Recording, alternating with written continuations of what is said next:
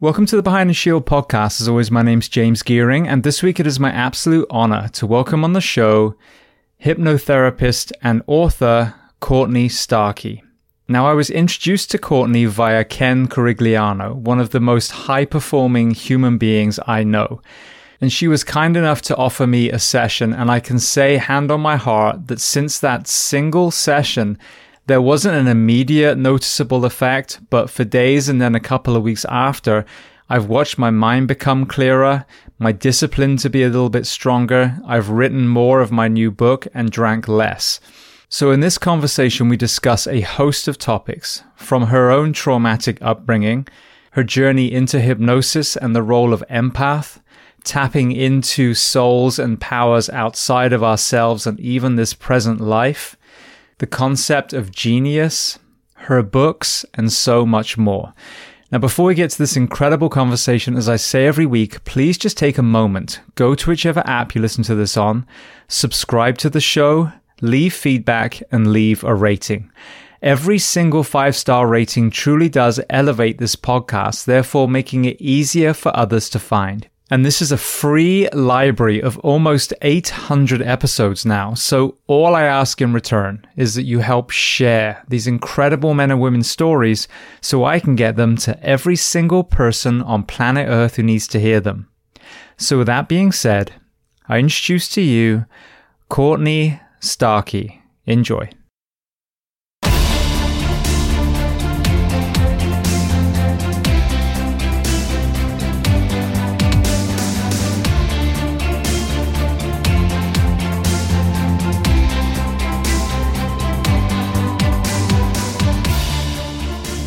Well, Courtney, I want to start by saying, firstly, thank you to Ken Corigliano for connecting us, and secondly, to welcome you to the Behind the Shield podcast today. It's my pleasure, knowing you both. So where on planet Earth are we finding you this afternoon? Washington State today, but if this was happening 2 days from now, Hawaii. So let's talk about that. What's drawing you to Hawaii? Oh my gosh. Oh, well, do we start with the normal version of the conversation or the weird version of the conversation? I think let's the weird. do a bit of both. Okay. Well, the normal version is that I used to live there. And so it's home. No matter what my street address technically is, Hawaii is home. And so that's a good segue into the weird version, which is, you know how people are familiar with the concept of soulmates and they think of those in terms of romantic relationships. I think that we have a wide variety of soulmates, including geographic locations. And for me, Hawaii definitely feels like a soulmate. And it also feels like an incubator. Whenever I spend time there, there is some massive growth and potential that opens up and blossoms when I'm there. And I'm about to be there for a full month.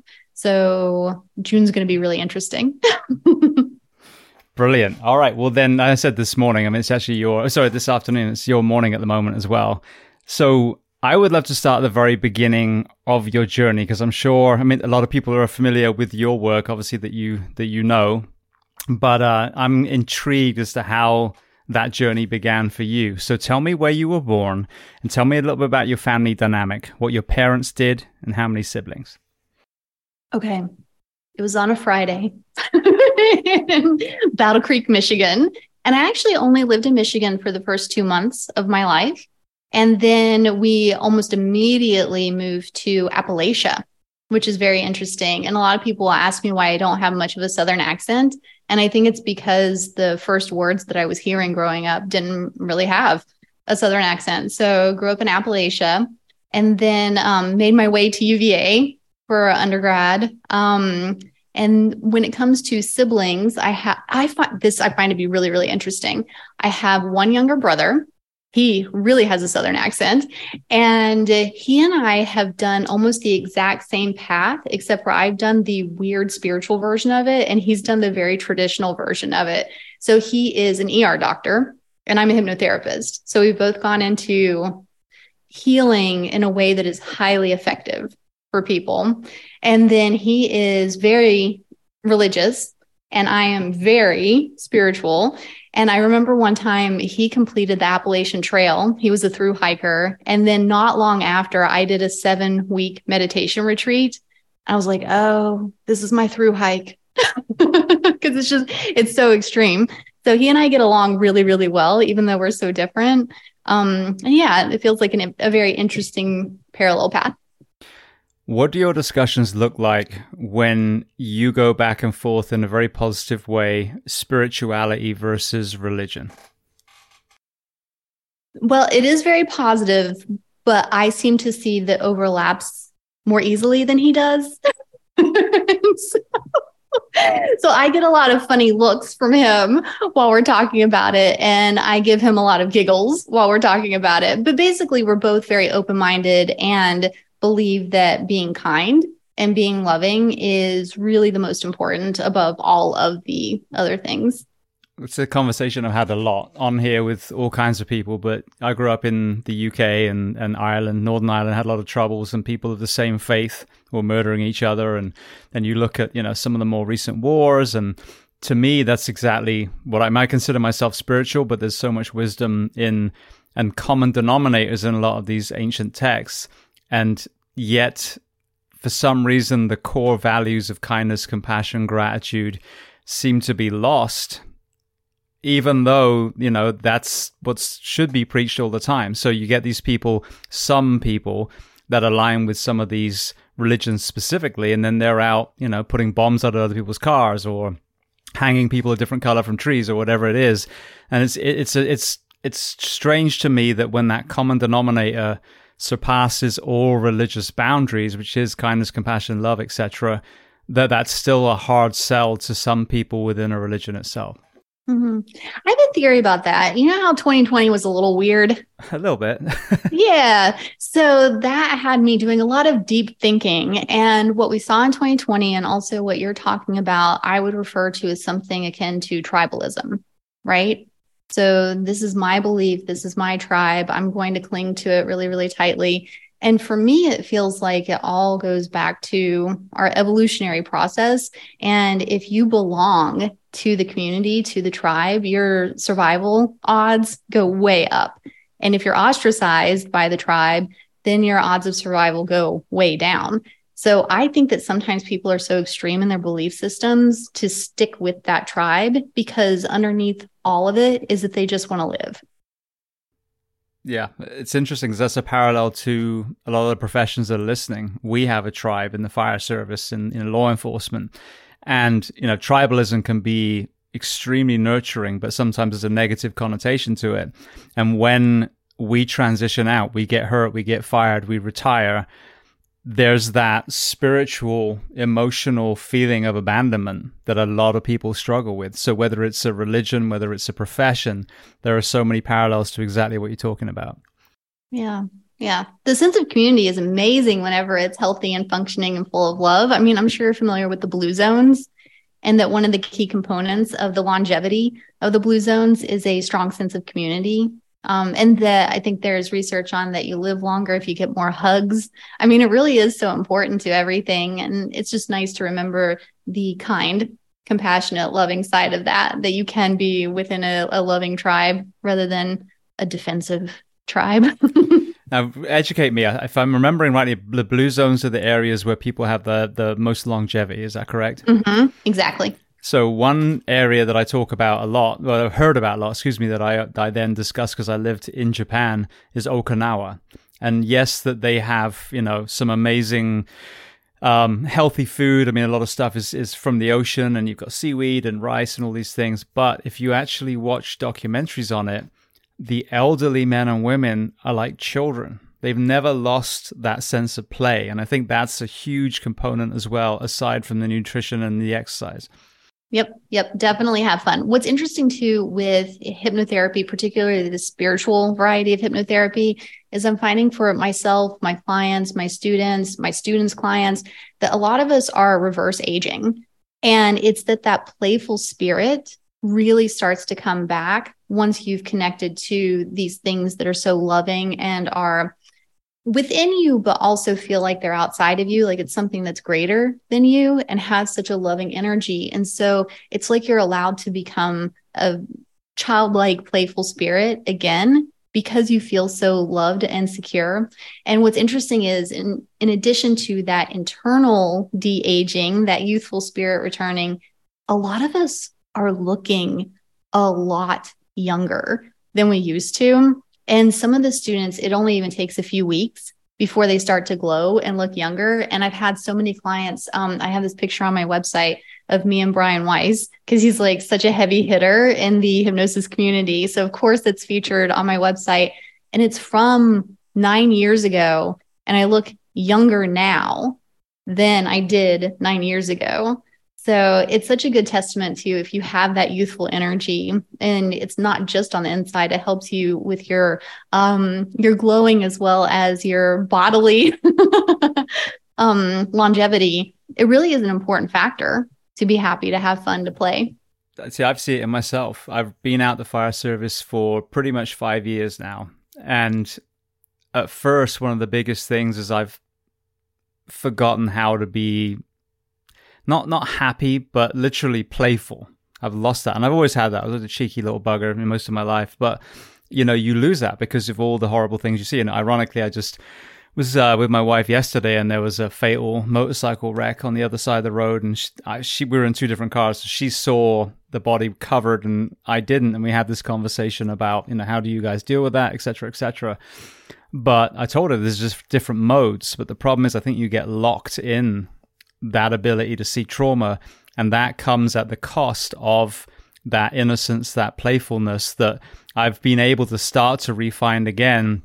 And I'm more playful now at 49 than I was at 39. Yeah. I have a question. Since you guys see so much death, is there anybody who counsels you on the beauty of what it's like on the other side? Is there anybody showing you what the silver lining is? No. I think the closest that you get to that, which is consoling if you subscribe to that particular religion, is the whole God has a plan, But if, like myself, you don't subscribe to a particular religion, that's not in any way, shape, appeasing. Actually, quite the opposite, almost angering in a way. And you've just lost a 3-month-old child. And, well, God has a plan. I'm not sure about that. But anyway, that's me. But no. So with that, that understanding spirituality and what's next, and everyone's different kind of perceptions of that. That's not really we're so far behind. We're not even having the most basic conversations, and I would consider that a more mature conversation, and we're still kind of white belts in the mental health world in the first responder communities. Mm-hmm. Yeah, for me, I completely understand that notion of God has a plan, and it's just like there's the beauty to it, and then there's this is a terrible plan aspect to it.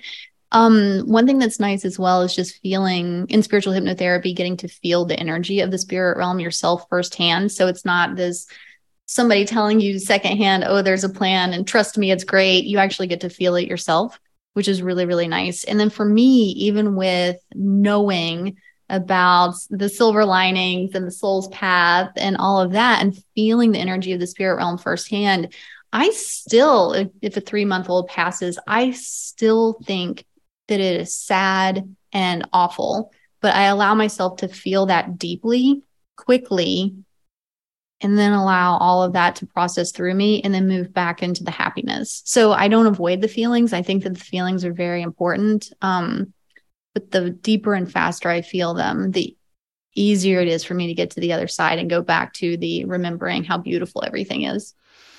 So speaking of that, when I was young, when I look back now, I would consider myself an empath. Like I had some very strange perceptions. Like I used to think as a very young boy, I'm looking at everyone now, but behind me is the world stopped. Is everyone an actor? Which is a very kind of deep, psychological concept. And I'm talking about single digit child.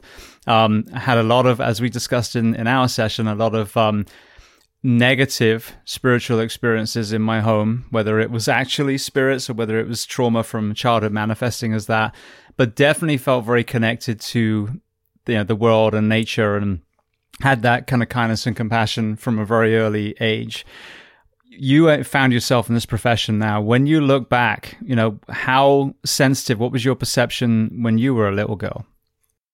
I love this question so much because a lot of people think, oh, Courtney, you must have been like this as a kid. You must be somewhat psychic. You must be. I'm like, no, I was a bit of a doofus as a kid. I don't remember anything like this. I mean, I do remember having some prophetic dreams That happened a couple of times.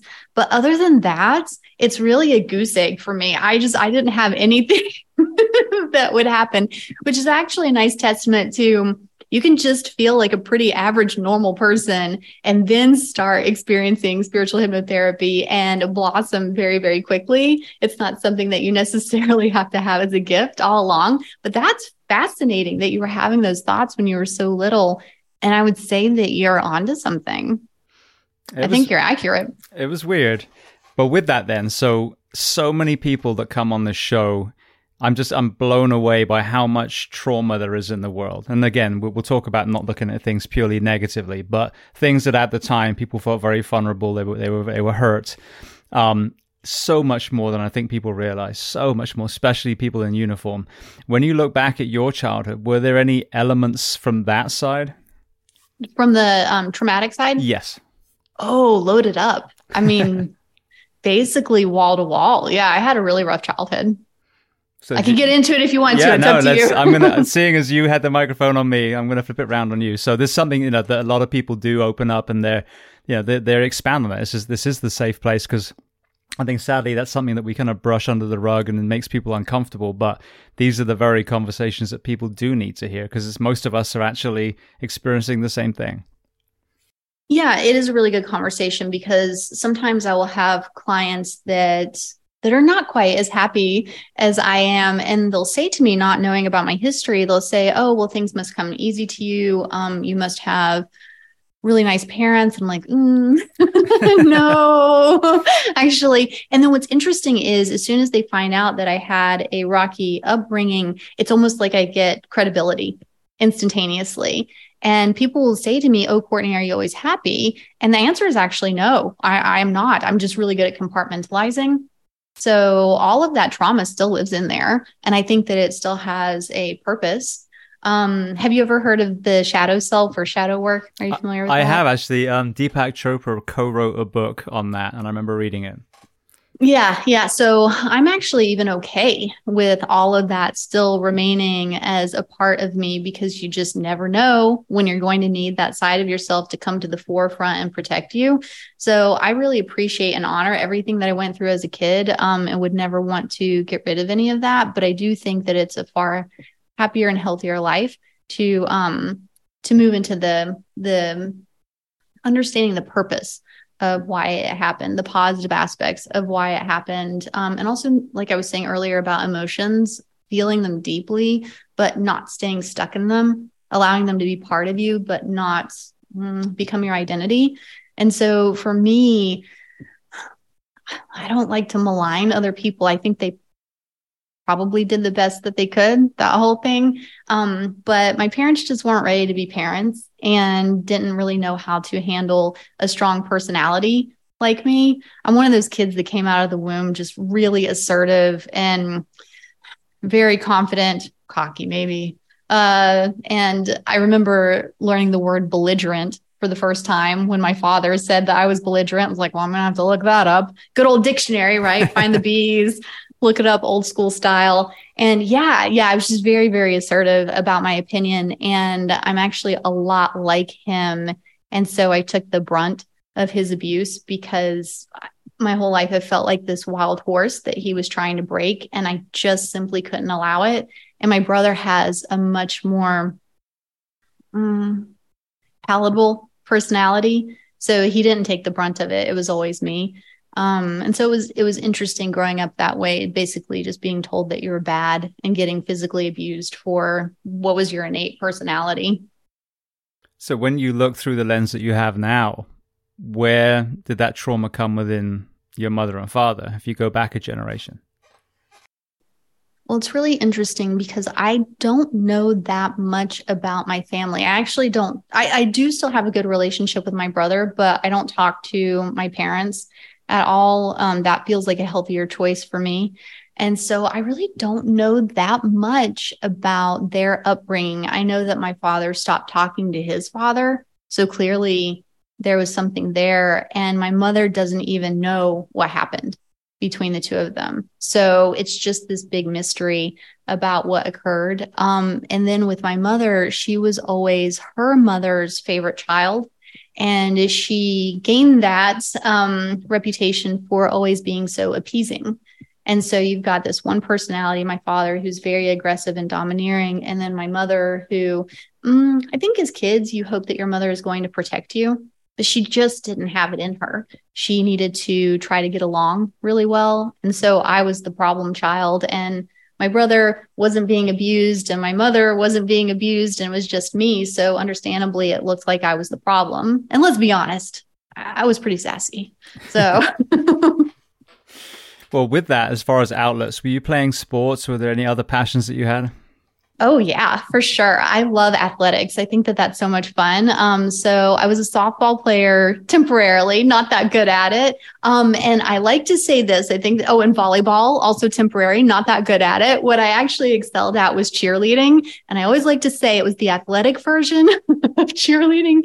Sometimes cheerleaders are extremely cute and they're all like glammed up. Yes, we were cute, but we were the ones that were in the gym every day and running laps every day and seeing who could max out on the bench press. And so that was the type of cheerleaders that we were. So I got that team feeling, as well as having all of that pep, getting to dance and, run about and jump and do choreography and smile and emote. And yeah, so cheerleading was a really, really wonderful outlet for me. And the girls were so great. They were really, really great. Like there were multiple times when I would have to leave home and I would end up staying with one of them, which was really, really nice to have that support system. Beautiful. That's good to hear, because sadly, cheerleading is one of those pastimes that has a negative connotation. If you look at any 80s movie, for example, it's always the mean cheerleader.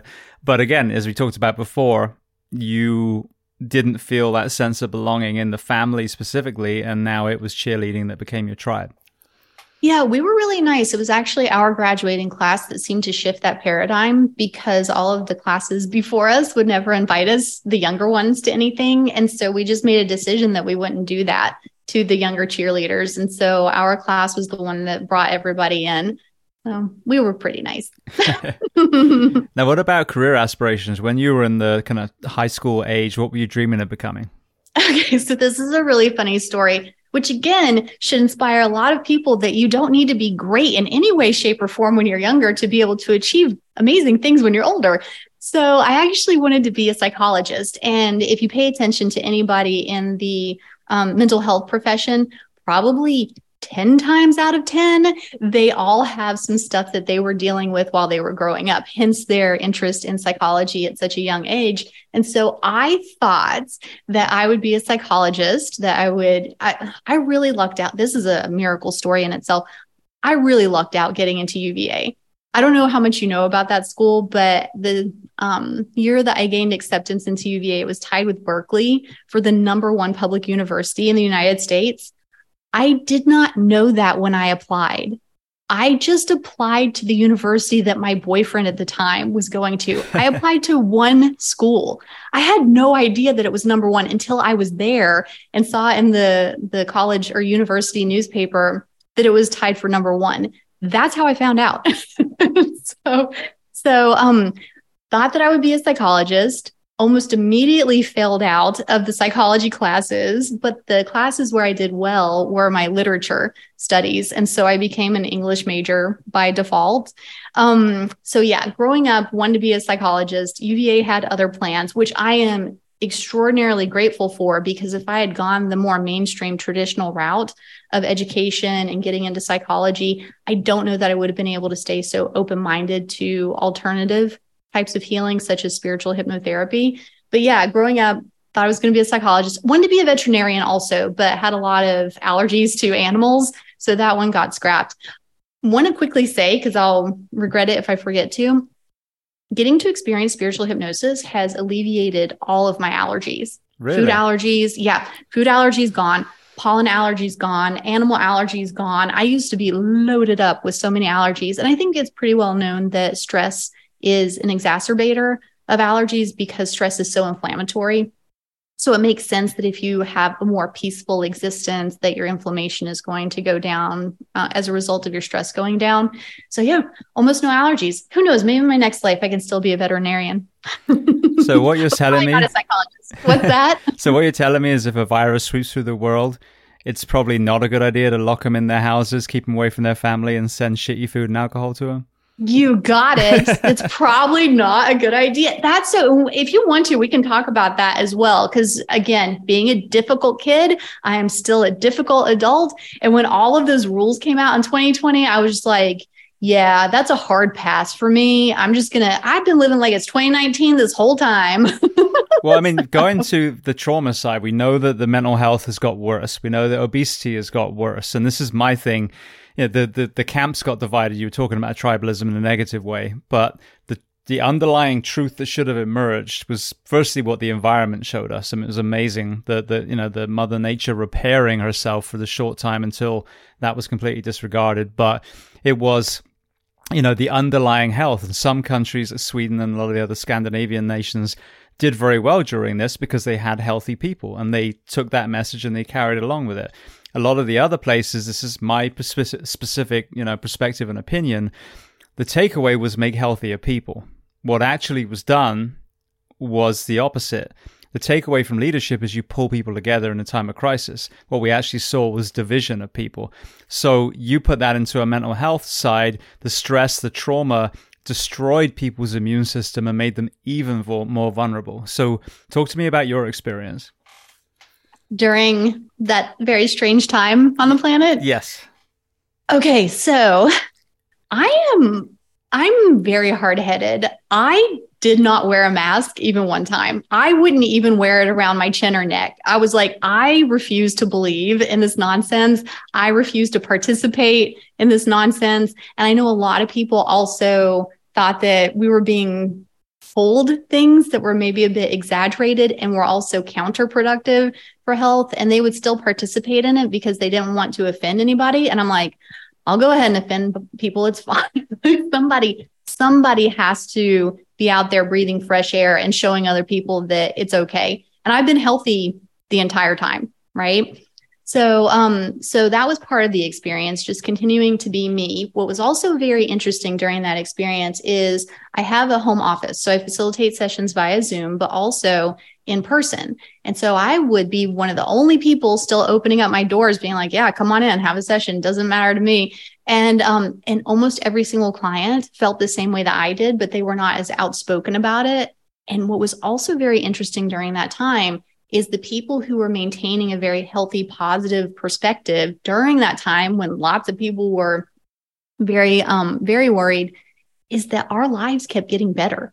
So we were getting job promotions. We were getting it just in every metric, everything. Our health was getting better. Our happiness was getting better. Our relationships were getting stronger. It was very interesting for those of us who maintained that healthy, happy perspective that we saw those positive shifts. And what was interesting was in the beginning, the first handful of months is my clients would say to me almost the same thing every time. And I felt it at first too. We felt kind of guilty about how well we were doing when it seemed like the whole world was burning around us. But then eventually everybody just got used to it. And we were like, yeah, we're thriving. Hopefully everybody else will catch up soon.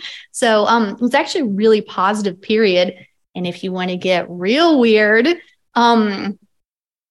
are you familiar with the concept of timelines? Do you know what that is? Educate me. I mean, I've got a basic, definition in my head, but it's probably not what you're talking about. Okay, everybody buckle up. I'm about to sound really crazy. And actually what's very interesting is that quantum physics really does support a lot of the weirder things that I say. So there's usually the spiritual terminology that I use, and then quantum physics has their own scientific version of the terminology. So it's really not that outside of the box in terms of certain areas of science. So there's this idea that everything is happening now, right? That time isn't actually real. And there's also this idea that there are infinite versions of us that exist out there. So there's Stephen a version. Hawking. Exactly. So you're probably going to be able to fill in the gaps where I don't know. I haven't done any research on this, any reading on this. This is just me experiencing a lot of hypnosis and then coming to these conclusions from what I've experienced myself. So I would love to hear any supporting data or evidence that you have. And so knowing in quotes that time isn't real and there are these infinite versions of us, what you can do is shift timelines. And so you can say, well, if there's a version of Courtney that is experiencing this positive thing, the current version of Courtney would like to move into quickly, why not ask to shift timelines, right? And so I was in Hawaii, house sitting for a friend. She was on her way to Morocco, and it was March 12th of 2020. And you know how it is because you're a meditator. Not all meditations are created equal. Some of them you're like, yep, sat there for a couple of minutes. That was about all I did. And then others you feel like you moved a mountain, right? And so this was one of those mountain moving energetically versions of meditation where I asked to shift timelines, where I moved to Hawaii happier, healthier, and faster. And so I've noticed that whenever I do a powerful timeline request, that it only takes about 1 or 2 hours, and then the world will change in like a really, really significant way. And so for that one, about 2 hours later, my friend messaged me and she said, we've made it as far as Canada. They're turning the plane around. They won't let us go to Morocco. Is it okay if I swear on this podcast? Yes, as much as you want. Okay, thanks. I was like, what the shit timeline is this? This is not what I was hoping for. But of course, it ended up being perfect because what happened is I actually aborted my trip to Hawaii. I stayed there for far shorter than I was planning because Hawaii shut down so much faster than Virginia. Virginia actually never really shut down. That's why I was able to not wear a mask, because I had all these places I was used to going to and they would just let me in, no problem, because they already liked me. And so I shifted this timeline from, I think that I came from the timeline where they did the usual scare tactics of, swine flu, avian flu, et cetera, news cycle for like 2 or 3 weeks. And then they scare you with like the next new thing. I think I actually came from that timeline and then shifted into the shutdown timeline, which is why I was so confused for the first, honestly, it was a few months where I kept thinking like, tomorrow, everybody's going to regain their sanity, right? 2 weeks. Next day. Yeah. Oh, right. I know. Talk about the psychology behind that. As far as, have you heard of the foot in the door favor? That they ask you for this is a psychological technique where you ask somebody for a small favor, knowing that what you're really aiming for is a bigger favor, but you started off really small, really discreet. You get that easy yes, which then actually opens up the pathway to the bigger yes later. So that was a psychological tool that was being used for that. But yeah, so ended up being grounded for a couple of years because if you don't wear a mask, you can't get on airplanes, right? And so it allowed me to focus very, very dedicated amount of time and energy to my business. So finishing my book, you and I published in the same year. We did. So I published Cornflower in June of 2020. Were you July of 2020? September. Okay. I think maybe in your book, you mentioned that it's currently July. I was like, oh my gosh, we were finishing our books at almost the exact same time. That was also the year that I launched my very first certification training program for my students. I'd been asked for years to teach people in the style of hypnotherapy that I've perfected over the years of being a hypnotherapist. And every time they would ask me to teach it, I would say, oh, I will in a few years. And 2020 happens and I'm like, well, I have nothing else to pay attention to. So it was this beautiful time period of finishing my book, starting the certification program. My clients were not afraid of anything, so they kept having sessions. So that was really blossoming as well. And so, yeah, because of all of that, I got to move to Hawaii much faster because my business grew so much. I was more independent and able to do what I wanted. It's perfect. Amazing. See, and this is the thing. There's so many positive stories that have come out of that. And just to be very clear, it was a real virus. There were people dying. But again, going back to my initial point, the answer was making people healthier. That was the thing. Emotionally, spiritually, physically, etc. So it's always good when you hear these positive stories. It's not poo-pooing. It's not saying it was some conspiracy. It's just, as you talked about, every single person I know initially said we didn't know what was going to happen. This thing was real. Everyone, wherever they are on the spectrum. But then there was a point where people go, yeah, then we realized it wasn't as bad as we thought. And it was from there on in that I think the mishandling happened. And the UK is a perfect example. My beautiful British people were locked in their homes.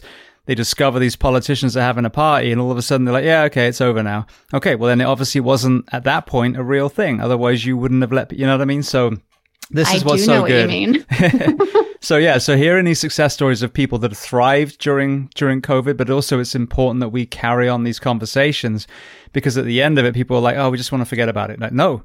You don't get to forget about it. What you did to the people of the world. We've got to learn from the people who did it well, and we've got to, punish the people that didn't, that we were paying taxpayers money to put in certain positions. So I think the healing and growth from people is a very important lesson. I mean, story to hear, but also the lessons that remain unlearned, we've got to revisit. We've got to make our young and older people healthier and happier. And that's not anything that's come out the last 2 years. Oh, for sure. Also, I'm glad that you mentioned that, because I'm definitely not one of those people that thinks that the whole thing was made up. I don't feel that way at all. I, like you, feel like the way that it was handled was actually counterproductive. And what was interesting too, one of the reasons that I didn't wear masks is I actually am really close with somebody who used to travel to Asia all the time. And so on occasion over the years, he would Google, why do people in Asia wear masks? And all of the research studies pre-2020 would say the masks are not actually very effective. It's more like a social signal, a social cue to say, like, I'm under the weather, go ahead and keep your distance. I want to make sure that I'm not accidentally getting you sick. And that was the primary purpose for them. And then as soon as 2020 happened, all of that was scrubbed from Google, and you could only find that information in books in the library, which is really, really interesting that it still existed, but it was in hard copy in physical brick and mortar libraries.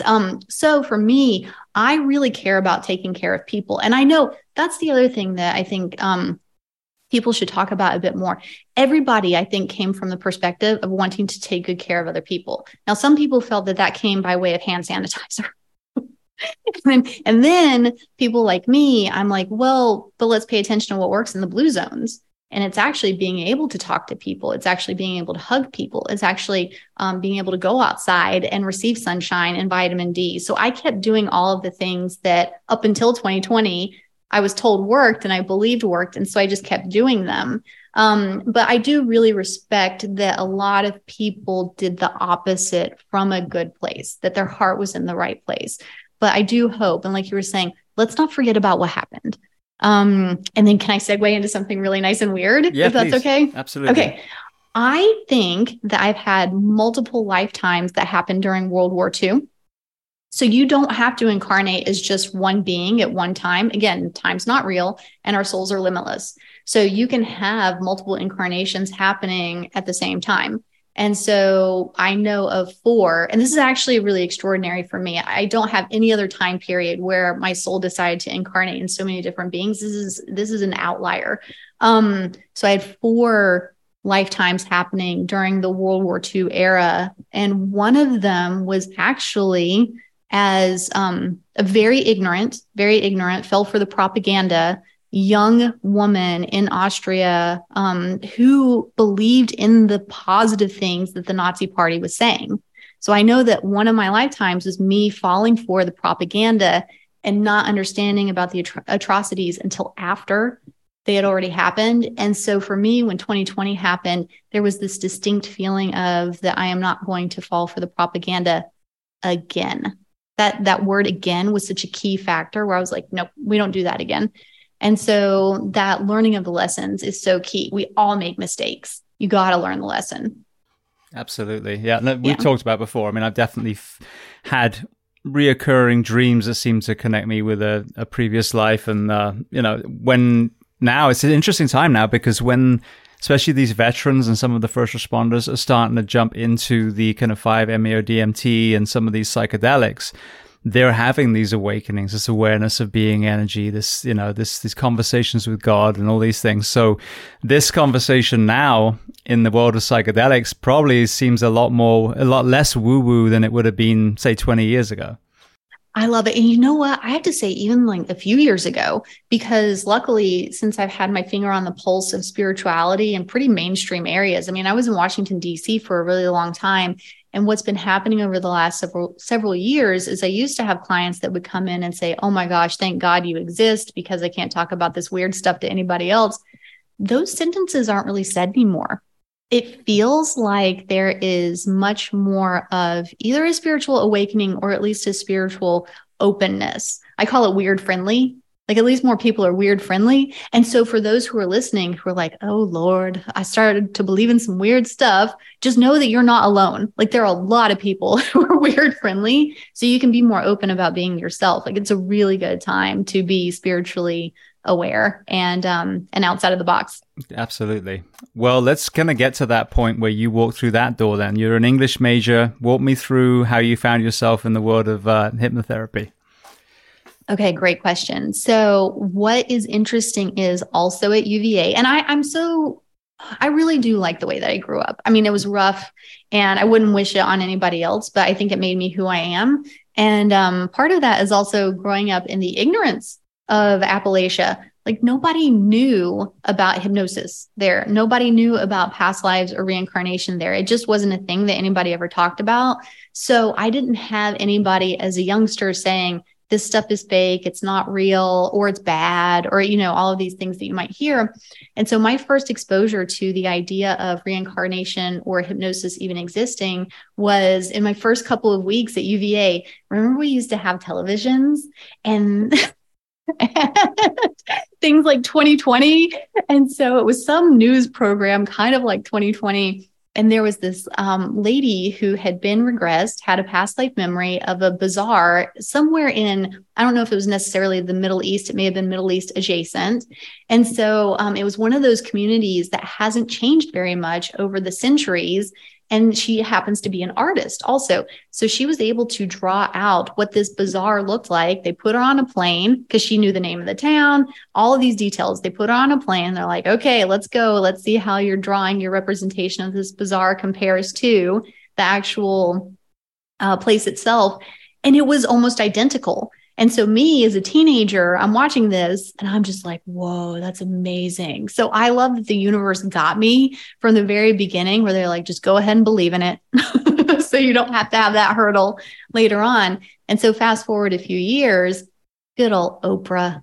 She had Dr. Brian Weiss on her show. And he's really interesting because he was a massive skeptic about all of this. And he's a Yale/Harvard, Columbia. I can't remember which of but he's like very Ivy League. And so he was the lead psychiatrist at one of the university teaching schools in Miami. And he had a hypnosis patient. And he used to take them into hypnosis to help them with relieving their phobias. But for this one patient, when he would try to help her with relieving her phobia via hypnosis, she wasn't getting anywhere. Like session after session after session, she's not getting anywhere. And he said, he's the sweetest guy ever. And he said that he's kind of embarrassed to admit that it was actually out of frustration that he said the thing that he said to her next, which is just go back to the time when it started. And she goes back into a past life. And he was like, this lady did not seem crazy up until this moment.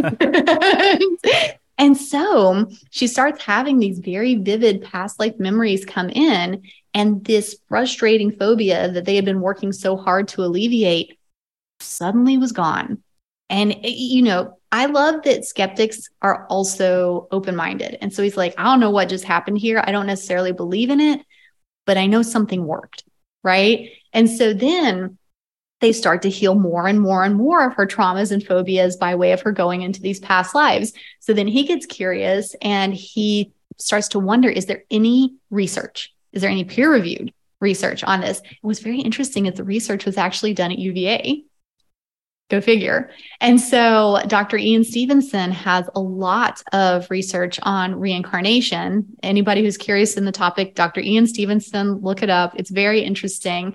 And so Oprah has Dr. Brian Weiss on her show and he talks about all of this and, I'm already a believer. I'm like, that's so fascinating. And then he mentions his book, Many Lives, Many Masters. And I'm like, I like reading. So I went ahead and bought the book. And what's interesting is I figured it out later, but the universe sent me to Hawaii. I got notified that we'd be moving to Hawaii the same day that I bought that book. And so I took just a handful of books with me to Hawaii. That was one of them. And then it was the one that I felt drawn to reading first. And he's only ever come to Hawaii one time. And it was about a year and a half later, and he came to Honolulu, and he had this one nice lady stand up in the crowd. He introduced everybody to Jamie. He said, I trained Jamie a year ago, get her business card. So I got her business card and had a session with her a week later. And I've never been the same. And I would like to talk about that just a little bit for those who are listening. I think this is really helpful information. It's one of those great stories as far as like never giving up. I worked so diligently for about 5 years straight. I started right around my birthday in 2008. That's an interesting story we could get into more if you want to. But basically, I had 2 of my employees go to the CEO and tell the CEO how awful I was to work for. It's just one of those moments where you don't realize that you're the bully until something like that happens. And I was like, oh my God, like I'm the bully. I had no idea. And so then I had to figure out like how to not be a bully. And so I started to do a lot of meditation, do a lot of work in compassion. And so I was working very diligently from 2008 until 2013 when I started having these hypnosis sessions.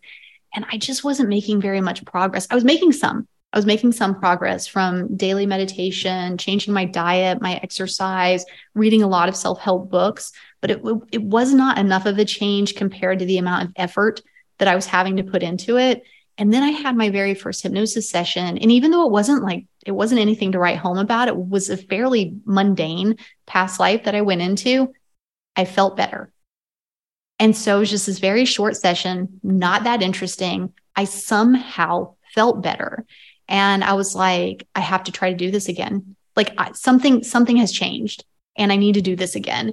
And so then I started having weekly sessions with her, and it went from mundane to super weird and super interesting very quickly. And Jamie, she did such a good job facilitating sessions with me because she never got in my way.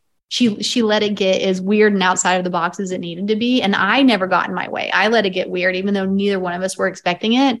And that's how we were both able to grow and blossom so quickly, because we just let the universe do what it needed to do, and it worked.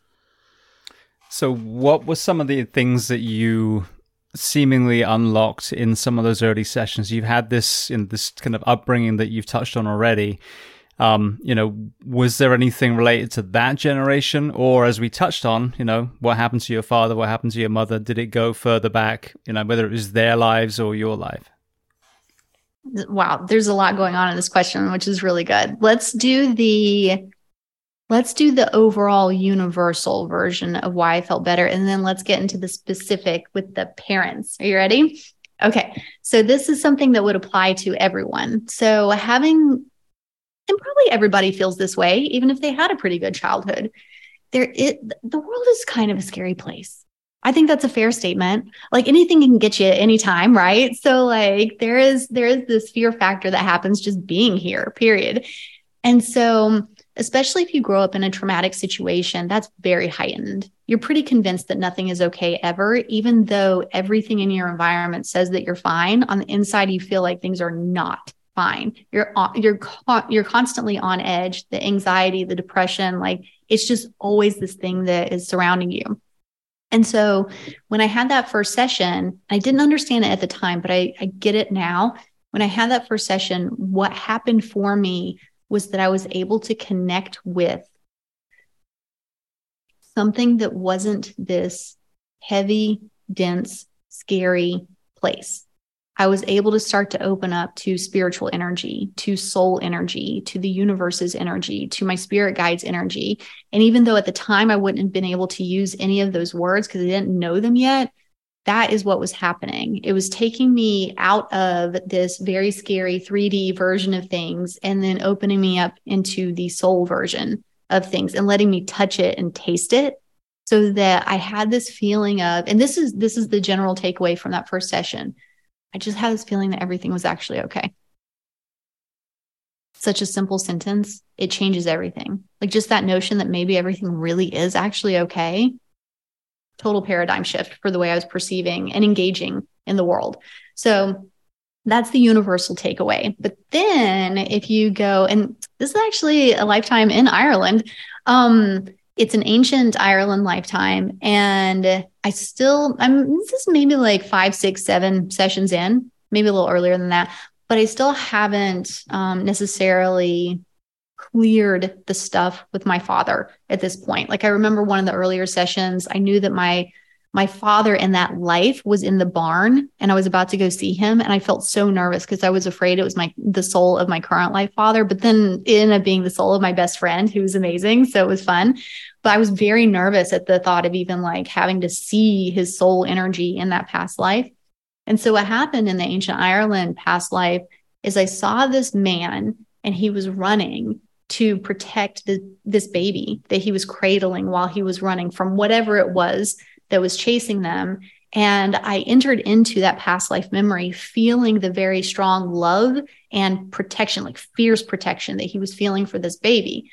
And so knowing that that was the emotional content quality of that experience, I then started to get curious about, well, who is the man? Do I know him? Who is the baby? Do I know the baby? And so then the baby started to flash like as my face, like it would be baby's face, my face, baby's face, my face. I'm like, oh, okay. All right.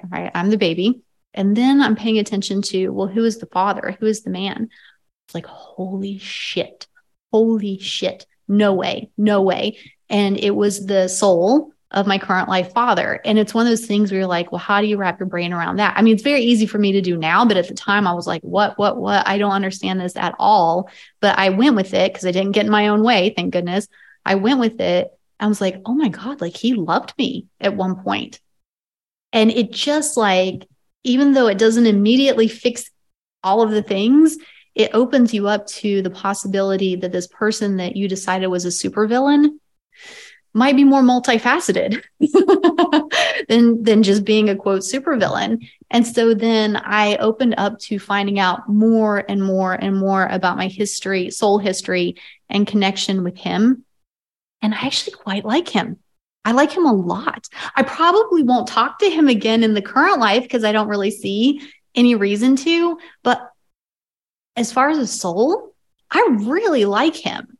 And I also know about the thing that happened that broke down the relationship.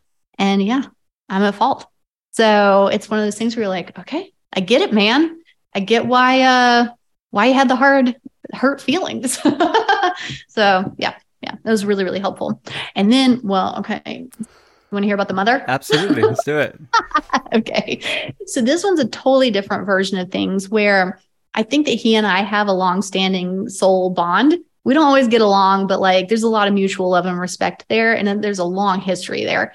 And then with her, I think that I don't like it when people casually toss around terms like this. So when I say this, I really mean it. I think that she's a bit of a younger soul. I think that she has less maturity than some of us. And so the soul contract with her, and this is a thing that I found out about in this session, which was super, super healing and liberating for me. A lot of spiritual people will take the burden on themselves where they're like, well, if I'm just more patient, maybe everything will be okay. Maybe if I'm more generous, maybe if I'm more compassionate, maybe if I'm more, and then the spiritual person is just constantly trying to carry the burden of the relationship because they want to be a quote, good person. And it's like, maybe you're supposed to walk away. Like sometimes the walking away is actually the better thing to do. And so with her, I investigated what our soul contract is. And that's what you do. You know, you go into these lifetimes with each other and you're like, okay, I'm going to be the bad guy. Okay, great. Thank you. Thank you for being the bad guy. I'll get to learn a really good lesson because the bad thing that you did. Thank you. Right. So that can be a version of a contract. Another version could be, we're going to get married and we're going to have 3 kids. And by the way, let's make sure at one point we move to Alaska because we both really need to be near Denali for a few years. Right. Like that could be in a contract. And so with her, I actually was not supposed to stay bonded with her. Like she was supposed to be my mother. And we were supposed to have that 18 years with each other. And then we were supposed to move on.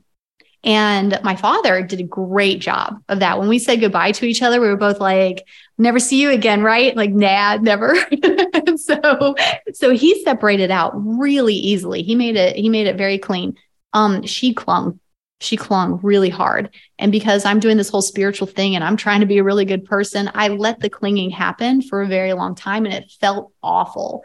And then once I realized like, oh, like we actually were not supposed to stay connected, it's really okay to let her go. It took a couple of years, but I finally did say goodbye to her, and life is a lot more peaceful and happier. And I'm rooting for her. Same thing with her. Like, I'm rooting for her. I want her to do really well. I don't think I know her that well on the soul level. I don't think that we're that close or bonded on the soul level, but I still want good things for her. And I got a lot of peace in my heart about saying goodbye to her, where if I hadn't had that hypnosis session and found out about the contract, I don't know that I would feel okay. And I might still be in a very dysfunctional relationship with her if I hadn't had that session. Well, it's just so interesting to hear it in the terms, in the lens that you have. Firstly, when you talk about seeing that love, of this perceived father-daughter relationship when you were a baby, that mirrors what I talk about all the time when it comes to addicts and prostitutes and homeless and, bums, as people like to call them, these pigeonhole labels that we slap on human beings because they have, become less than us. And so we can look down our nose on them. And the reminder is, if you look at, a preschool, a bunch of toddlers walking around, they're not dreaming of becoming any of those things. They're not having an issue with other kids that might end up, becoming gay or, different religions, or they have different skin colors. They're just children, and they're all at that point, hopefully feeling loved. And then life happens and it sometimes devolves. So I think that's a really powerful perspective, because you can be loved by someone else, or you can actually just go and re-find the love for yourself that you've forgotten through your addiction and the unaddressed trauma. The other thing with the relationships within, use an example within family, but also I've talked about this when you're with a partner, whatever, sex that you have a relationship with. I always said people are like food. Sometimes you hear these amazing, people that are honey, and they met in high school and they die holding hands together. That's the honey relationship. But there's some that are, gas station sushi, where it's only supposed to be a few days, but that's okay as well. But this guilt and shame and this feeling of failure because your marriage didn't last, 100 years. I love that analogy because I think you can apply it to that too. You met someone, you thought it was perfect, you got married, you had a child, it all went, tits up, for lack of a better word, and now you're heartbroken, your marriage is destroyed, your child now has to bounce from house to house, but that's what was supposed to happen. It's a hard thing to come to terms with, but I think, allowing that to just be what it was, that this starts at A and it ends in B, and now, what happens next is what... you can write that next chapter. And I had that with my divorce. I grieved my son, not my ex-wife, but he's become an amazing little boy. It didn't destroy him. It certainly hurt him. It certainly adds some trauma to his life. But again, like you said, that trauma, when addressed, has become a strength. Mm-hmm. Oh, for sure. And then I would like to encourage, well, if somebody has made it this far into the podcast, they probably are believing everything that I'm saying. But if there's some very diligent soul out there who's listening and they're like, this might be BS. Okay, so let's consider the possibility that this is all BS, but there's still like so many good takeaways that can be very happy and healthy and healing. And part of it is considering the possibility that there is a plan, right? An overall master plan. There is an overall contract. Even if you think it's BS, like, allow yourself to entertain the idea for a bit. And here's why. Because if you think that there's a chance that there was an intentional plan, then you open up to the idea that there must be some positive reason, because your soul wouldn't do it otherwise. There must be some positive reason within all of the hurt and the trauma and the chaos and the pain. There must be a positive reason in there. And so that's a key takeaway, where it's like, even if you think everything that I've said is completely bananas, think about what are the potential positive reasons that anything has ever occurred. And that in itself is very, very healing, because once you train your brain to start to find those positive things, they're everywhere. Like, it's all positivity all the time. It's really incredible. And I actually used to be very, very pessimistic, so much so that I had a boyfriend in college, and he said to me, and one thing that's funny about it is he didn't say it to try to hurt me. And I think that's why I believed him, because he wasn't trying to be hurtful. He was just being very matter of fact. And he said to me, he was like, Courtney, you're the most negative person I have ever met. We were just in a grocery store looking at, I don't know, bread or something. And that's what he said. And I was just like, oh, okay, that's something to process. And so then I became an elementary school teacher. And what's interesting is the reason I started to train myself in positivity is because classroom management actually goes better with positive reinforcement than negative reinforcement. So it was actually me just trying to manage a bunch of wild kids through positivity that got my brain to start to train and looking for the good things that exist. And so that was really very helpful for me as I, get into this healing work and understanding that there are always these lessons, always these positive reasons. My brain luckily was already trained and looking for the positive. And one thing that's really nice about this, as far as like the scientific backing to all of that, one thing that they have researched is if you score more highly on positivity rather than skepticism, you actually will see positive things around you more easily. And one thing that they did is they hid, I won't bore you with the whole story, but they hid a $20 bill where people who were going from where they were filling out a Likert type scale to determine, are they more pessimistic or optimistic? Those who scored higher on optimism when they were walking from building A to building B to do whatever, fill out a form, get their check, whatever they needed to do next, the ones who scored more highly on optimism would actually see the $20 bill lying there on the ground. And those who scored more highly on the negativity, they couldn't see it. So there is something when you're more positive where it actually allows you to even physically see the positive things, the opportunities that are around you. So yeah, just opening up to the idea that, of course, everybody has a lot of hurt and trauma, but there really are a lot of positives within that. And if you can train yourself to start to look for them, the world really opens up in such a beautiful way. Yeah, well, I see that in myself when I'm in a darker place, and I've been very, very fortunate, never been in a very, very dark place like a lot of people that come on here have, but the world becomes myopic and you're looking through a drinking straw. But when you, for example, when I meditate, all of a sudden the world opens up again and your TV screen says, for example, there's a virus sweeping through and there's all these images of, sometimes real hospitals that are overwhelmed, and at that particular moment it's absolutely tragic.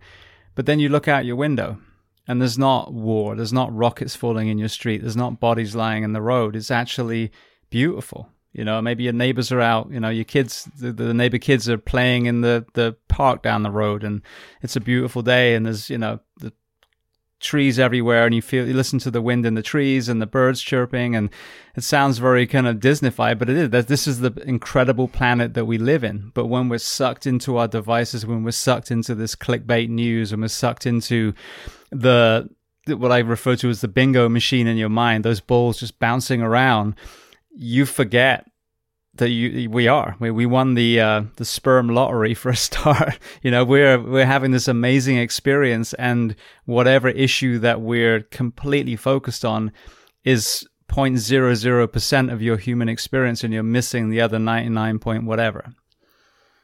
Yeah, I have to say, because I've reincarnated in a lot of places, and I suspected for a long time that Earth is my favorite place of all of the places. And my soul confirmed one time, oh, my soul actually has more of a masculine energy, which is interesting because like for me, I love being a girl. It's great. But like there's a more masculine energy. So when I refer to my soul, I actually will say like he. And so he was like, yeah, Earth is definitely the best. It's the most beautiful. The nature is the most gorgeous. And I'm like, yeah, it really is. It's so good. So yeah, being here is really wonderful. And I like the idea of more people opening up to that it is a great place. It really is a great planet, and to enjoy it more. Absolutely.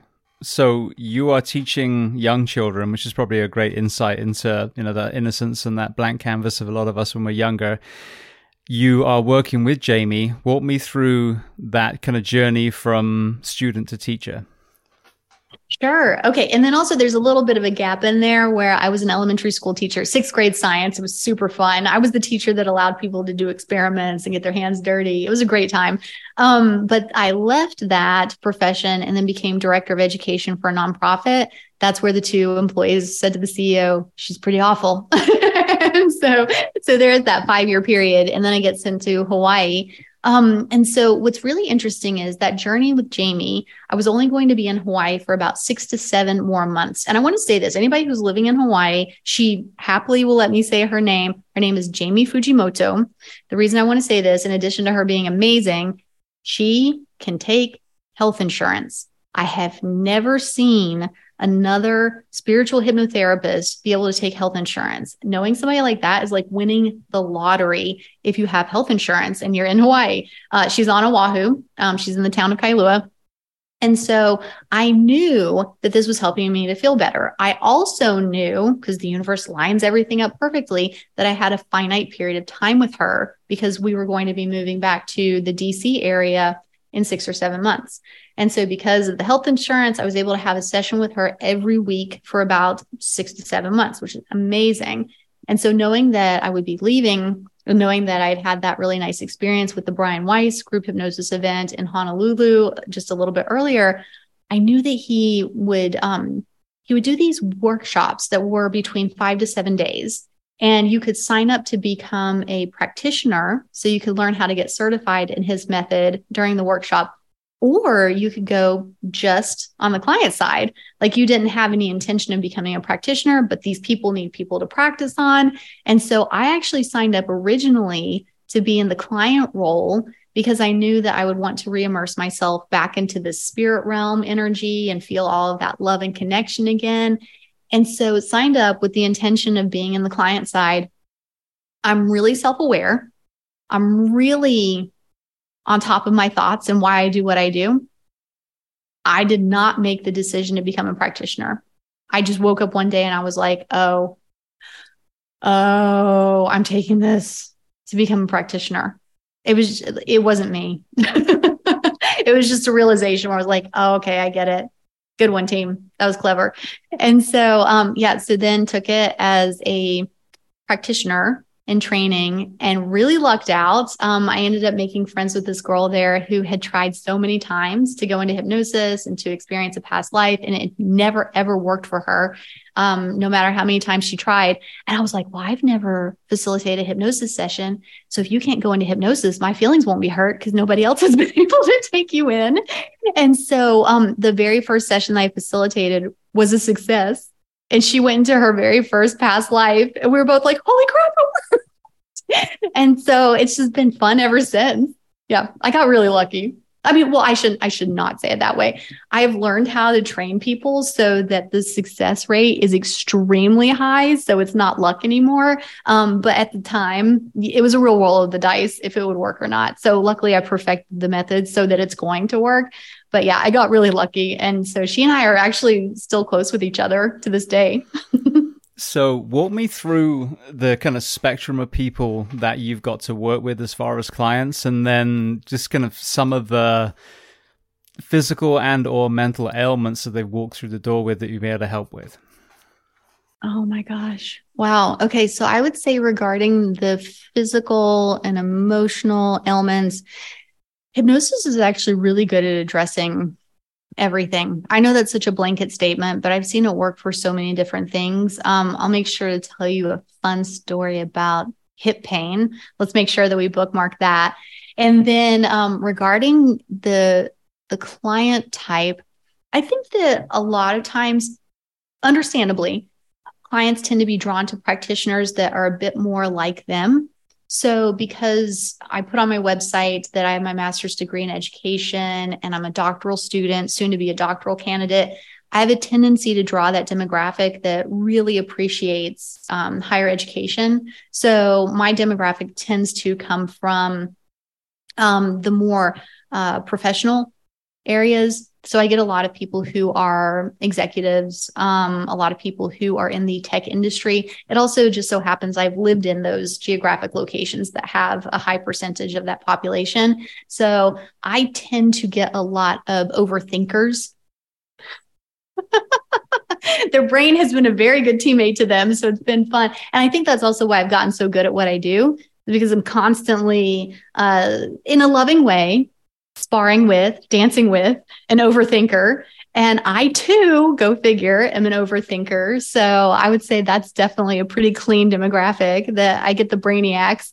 And so it's been really fun to help them realize that their brain is not the only resource that they have, that they actually have a lot of wisdom from other places. And so their brain finally gets a break, which is a really big deal. But then going back to the body, so we'll do the bookmark of the hip pain.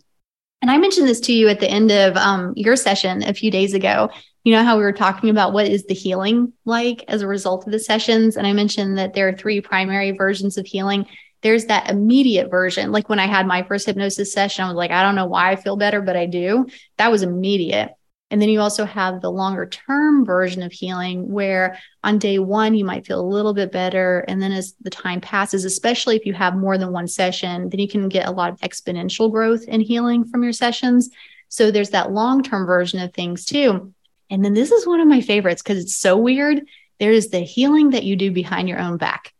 And that one is amazing and also a little bit frustrating because people don't give the hypnosis credit because they don't tie the 2 things together. But it's so extreme in a fun way that I had this one young gentleman. He was about 24. He had had his first session about 4 months earlier, comes back. And you know how young guys can be sometimes? They're not particularly verbose, some of them. And so I'm like, hey, how you doing? And he's happy. He's happy, but he's just like, good.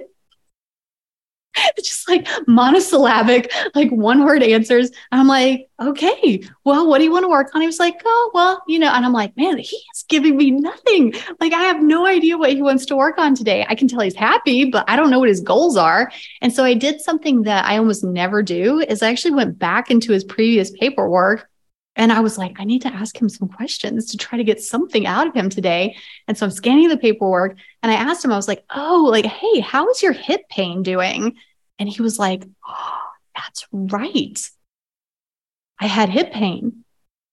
It's like, I totally forgot about that. I was like, yeah, man, that was your number 1 goal from the first session.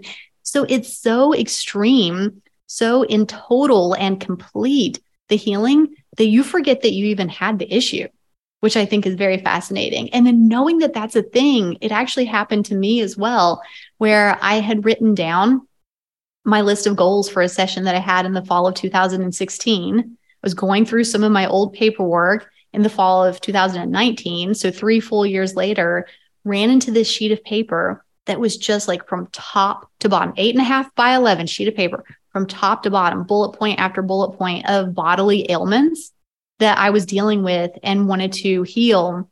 And looking at that sheet of paper 3 years later, I was just like, I don't have any of these anymore. And I forgot that I had them. Like I wasn't giving hypnosis the credit. I was just like, oh my God, like I had no idea. So one thing that I tell my clients is I'm like, hey, just write it down, put it in a safe place, a book where you're going to open it up later and run into it. I even say like, hey, put it in your calendar to check the sheet of paper 6 months later or 12 months later, however long you want. But put it somewhere safe so you can read it later and really dazzle yourself with how much progress and healing that you've done behind your own back that you don't give yourself credit for because you don't realize it happened.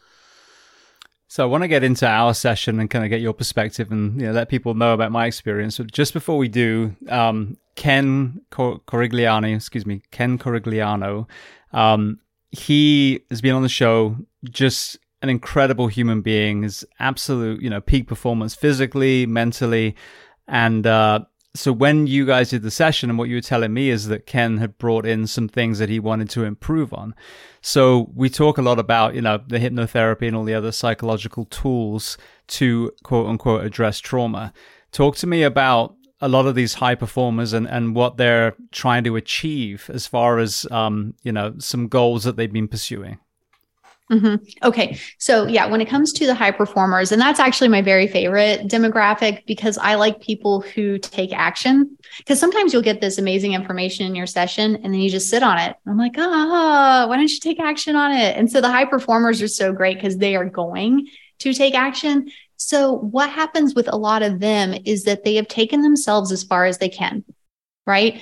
And there's some wall that they hit. And sometimes they don't even know what to call it, what name to put on it. They don't know why it's happening. They just know that they have plateaued for some reason, that there is a block for some reason, that they know that there's this area where they are meant to excel more and they're not. And what's interesting for them is that they're so achievement oriented, goal oriented, and they've had so many successes in the past. It can be really confusing and frustrating that somehow they're blocked in this certain area. And so hypnosis is really, really nice for not only unblocking it, but helping you to understand why it's happening in the first place And then what's nice about it is once you unblock one area, the dominoes start to fall. And then you actually have a lot of growth and progress and healing that happens indirectly as a result of that one domino falling. And so for those clients, they have a tendency to be very, rather than saying there's something bad that happened to me and I want to get rid of it,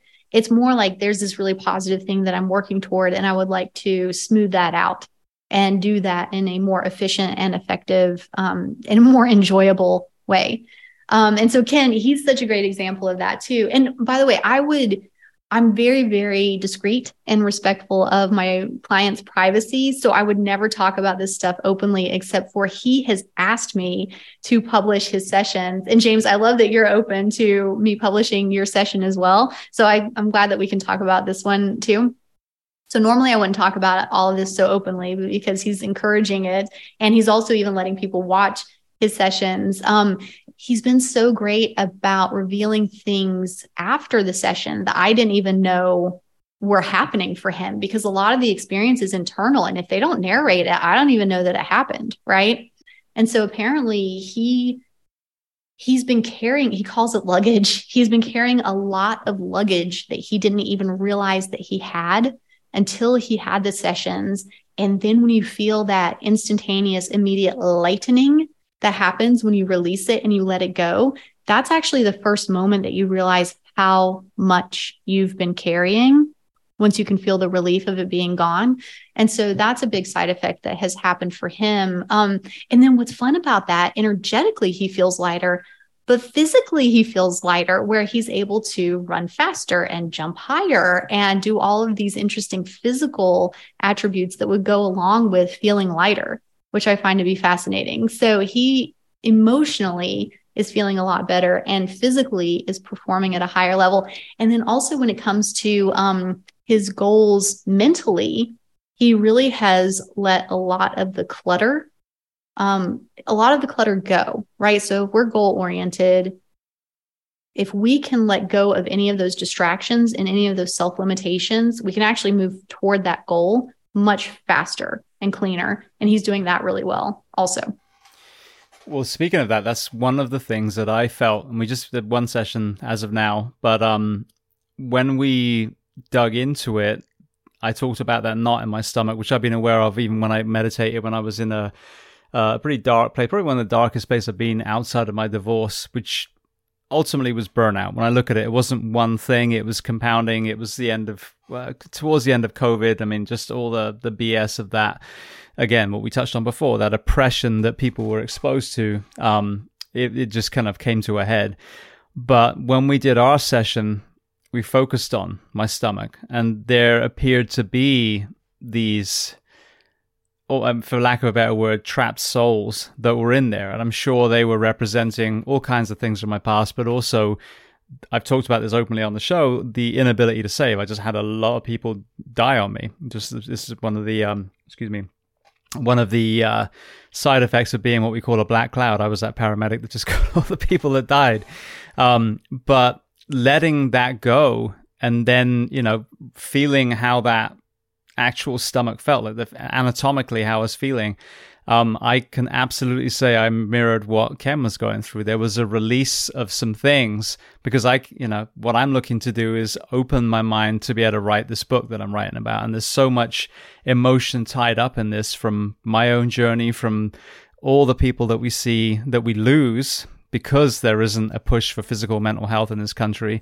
But it's a complete avalanche of emotions, and I'm trying to kind of dig my way out to find that true north so I can write the book. So just one first takeaway from my session is I absolutely can see what Ken was talking about when you let go of some of those things that you held in that you were unaware of. Yeah. Yeah. It is so liberating and freeing. And the current you, because I've experienced it myself, right? So I'm in the club. The current you just kind of wants to give the former you a hug and be like, man, you were really carrying a lot of stuff that you did not actually need to carry. And then one thing that I want to make sure that we say that I think is such an important detail is, remember when we were letting go of those beings that were within your stomach, that we made sure to do so with love and gratitude. Do you remember that detail? I do, yes. It is such a key detail that we really look at everything with love and gratitude. And I guarantee that the healing goes faster when the love and gratitude are woven into it. So whether you're having a hypnosis session or not, you're just living life. If you look at things with more love and gratitude, you will actually progress so much faster. And I like to give this example where, let's pretend it's the beings in your stomach. And it would be very easy, very understandable for somebody to go, why are you there? You're making me feel bad. I don't like this. Go away right now. Right? Like that would be a very easy stance to take with those beings in your stomach. Now, as somebody, have I mentioned that I was a difficult personality growing up and still am? If somebody said to me, I don't like you, go away, you're bad, I would immediately dig in my heels and go, F you. I'm just going to do what I want. Right? Like that would be my natural reaction. Now, if somebody said, Courtney, you're accidentally hurting me. I appreciate what you're trying to do, but it actually feels really bad. Like I want to understand your perspective, but I also would like to end this pattern. Then I would just be like, oh crap. Like I wasn't trying to hurt you. Yeah. Let's talk about it and let's make it better.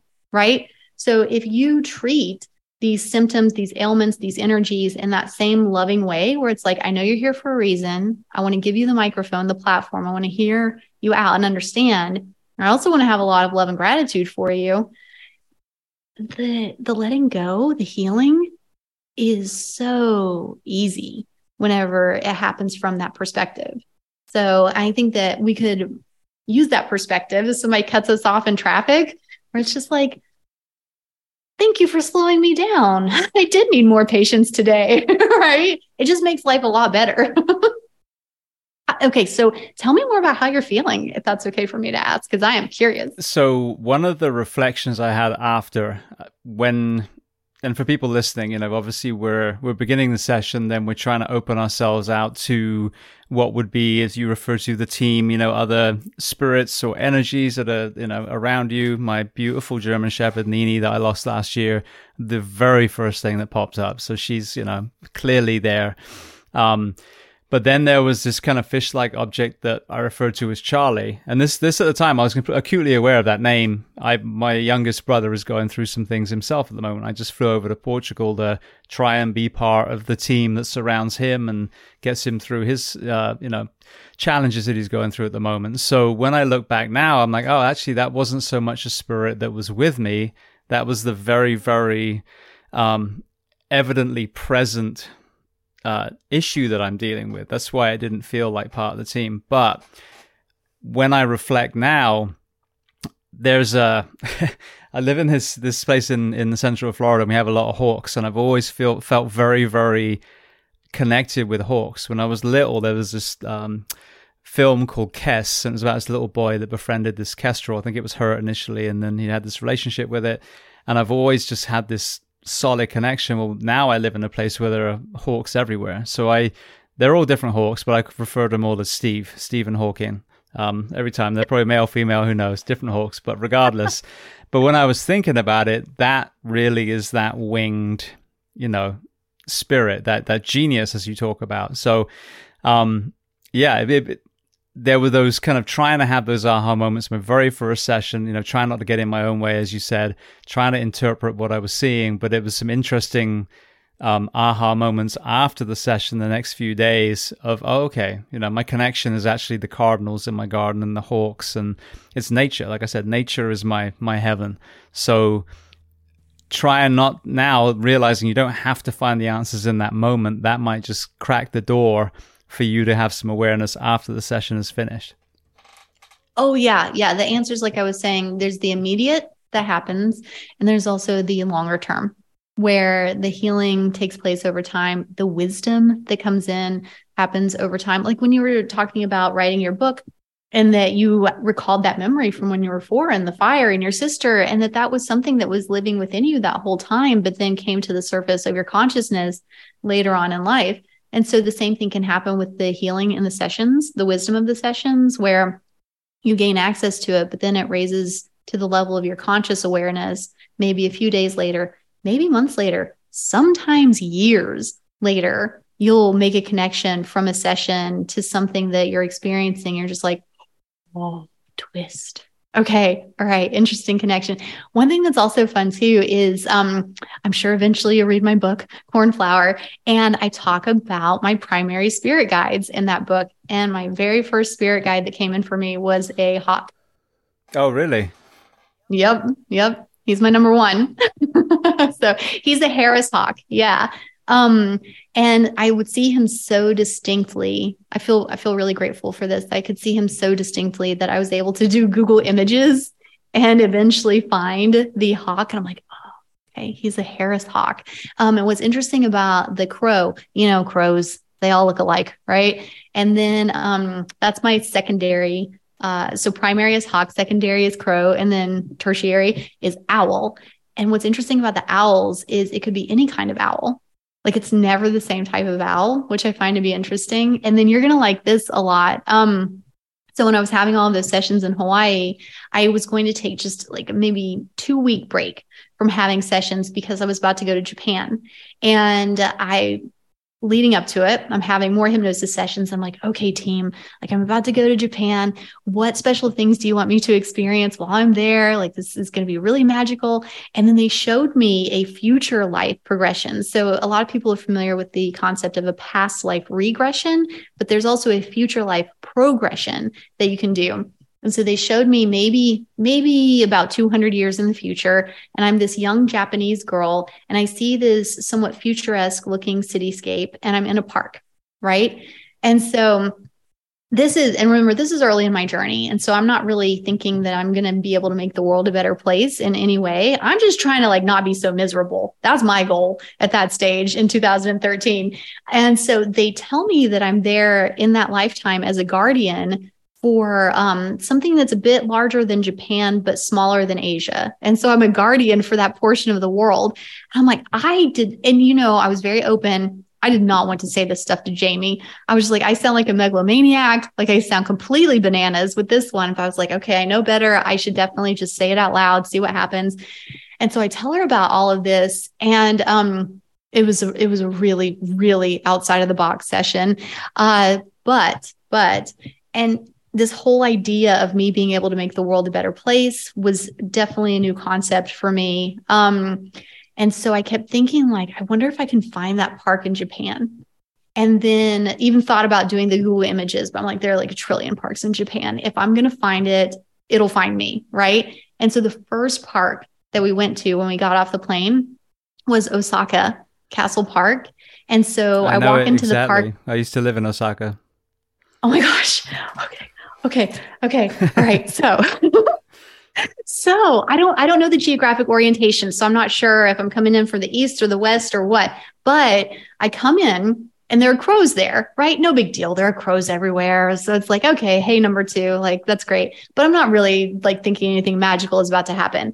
So then we get closer to the actual castle, and there is a physical sign, which is funny because, people say like, I want to see a sign. I'm like, well, there was one. And there was an owl, a real life owl in the middle of the day sitting on this sign next to the castle. And so I'm paying attention to this owl, and I'm like, whoa, okay, wait. So number 2 and number 3 of my guides are here. And as I'm like taking that in, I look over, and right at the castle entrance is a gentleman who has on his arm a real life Harris hawk. All 3 of them were there at the same time. But wait, there's more. And as we're leaving the castle and walking in a different egress point, a different point, we're leaving. You know how when you're in deep thought, you're kind of staring at the sidewalk as you're walking? I'm taking all this in. I'm like, oh my God, all 3 are here. And I look up, and it's the futuristic cityscape that I'm looking at. I was like, okay, like I think that I have to let go of my self-doubt. I think maybe I'm made for more. I'm supposed to do bigger and better things than I realized. And so that session was the session that I doubted more than any of them. Like I have a tendency to believe that they're real. That one, I was just like, I don't know. That one seems like a bridge too far. But then the universe was like, no, like we need you to believe in it. And we're going to send 3 birds. and make sure that you believe in it. And so that was really a big moment for me in letting go of the doubt that is so easy to harbor when it comes to these sessions, because they're so fantastical, right? But then when you have all three of your guides in the same place and the same cityscape in the same place, you really become a deep believer very quickly when things come into the physical in that way. So, and that was the part where Osaka Castle is in, is that right? Yeah. Yeah. So I know, because I think it used to be, I forget what it was made of before, but I know it was burnt down. And so there's like a newer version of it now. I think it's all wood, if I'm not mistaken. It's been about 20 years since I was there. I don't have that great, because obviously I was in a bit of a state of shock during that time. So I don't have that much of a memory of it, but I do have a picture of me with the hawk. By the way, it's kind of like when people say when they meet Tom Cruise in person, they're like, he's smaller than I was expecting. My hawk was smaller than I was expecting. I was like meeting a celebrity, basically. I'm like, oh my God, it's the hawk. I'm like, oh, you're smaller than I was expecting. And his feathers were so soft. And so I have a picture of me with him. And so I know that in that foundation that it's, I think, larger stones, but I actually don't really remember what the castle itself looks like. Yeah, because what brought you to Osaka? Why were you there? I was doing stunts. I got hired to do to be a stuntman for Universal Studios when they opened Osaka Park. That's so interesting. Okay, so you know about celebrities tending to be a bit smaller. Yes. Yeah, some are bigger as well. Included. Yeah, some yeah. Surprisingly bigger. But well, you talked about the book. So what made you write Cornflower? Okay. So when I facilitate my hypnosis sessions now, and the way that I teach my students is I always recommend recording the sessions. And the reason for that is that there's just so much magic in them that it is really, really nice to be able to go back and listen to the recordings later, not just for the details, but also for the energy that's within the sessions. And so when I started out as a client, my practitioner, Jamie, at the time, she did not record the sessions. And so what I had to do, again, because the universe is perfect, I had to, as soon as the sessions were over, I would jot down notes about what had happened in the sessions. And so because, it was 2013, I finally had a smartphone. I was able to jot down the notes in my phone, and then I would email them to myself. And so after week of jotting down these very interesting, very healing notes that started to seem to form a story, I kept having this persisting thought where I was like, there's a story in here. There's a story in here. And then sometimes the sessions would even connect to each other in very interesting ways. And I was like, there's an interesting story in here. And so eventually I just realized that these notes were in fact a book, and then waited for a long time. You know how it is. Sometimes you're like, okay, creative inspiration any day now. And then weeks pass, and then months pass. And you're like, okay, any year now. And so when I was back in Hawaii in early 2015, I was watching one of the Hunger Games. I was in a movie theater watching one of the Hunger Games. I'd actually just gotten there a few days earlier. I was about to be there for 2.5 months to watch my friend's house. She was a new grandma, and so she wanted to be in California with the new baby. And so I was about to have 2.5 months of quiet in Hawaii to myself. And the beginning of the book just like poured in like the last 10 minutes of the movie. And I am not a night owl. I'm definitely an early bird. So I hustle back to her house, and I, you know how it is when the creative inspiration is there, you don't sit on it. You take action, right? You have to take action when the juices are flowing. So I'm like, okay, F it. I know I need to go to bed, but I'm just going to make some tea, get some caffeine in my system, like get the first part of this book written out. And so remember, I've just gone to her house. I'm getting the water hot. I grab what looks like a plain white mug, grab it out of the cupboard. And then as I'm getting all of the tea ready, I turn the mug and I see that there's one word written on the side of it, and it says reincarnate. Oh, really? Yes. Yeah. And I was just like, okay, green light. Let's write this thing. And then, of course, because the universe is perfect, I was there for 2.5 months, which was the exact amount of time that I needed to pull all of those stories together from all of those sessions, and then, scrap the stuff that's a little boring, and then piece it together so that it wove together very nicely as a story. But then what did I do? Sat on it. I would do edits every several months. Like I would do another edit. and sat on it for like 5 years until 2020 happened. And I was like, well, okay, I have nothing else to do. I guess I finished the book now.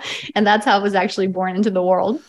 That's the hardest thing I think with writing is immediately you're like, okay, I got to get this done. 3 months, 4 months. But my first book started with a bunch of blogs that I wrote. I mean, you talk about spiritual awakening. The first one I ever wrote, which I used a phrase that a engineer from Detroit said, I wish my mind could forget what my eyes have seen. Let me get that right. And it was a mental health post. And it was crazy because I went to bed after this call, like 2 a.m, and I just was lying there and my mind was whirring. I think we just lost, at least a couple of first responders. And so I got up at like 3 a.m, sat in the office in this fire station and wrote this entire blog, posted it, went back to bed. And then the irony was it went like, the quote viral. I think millions of times ultimately it got read.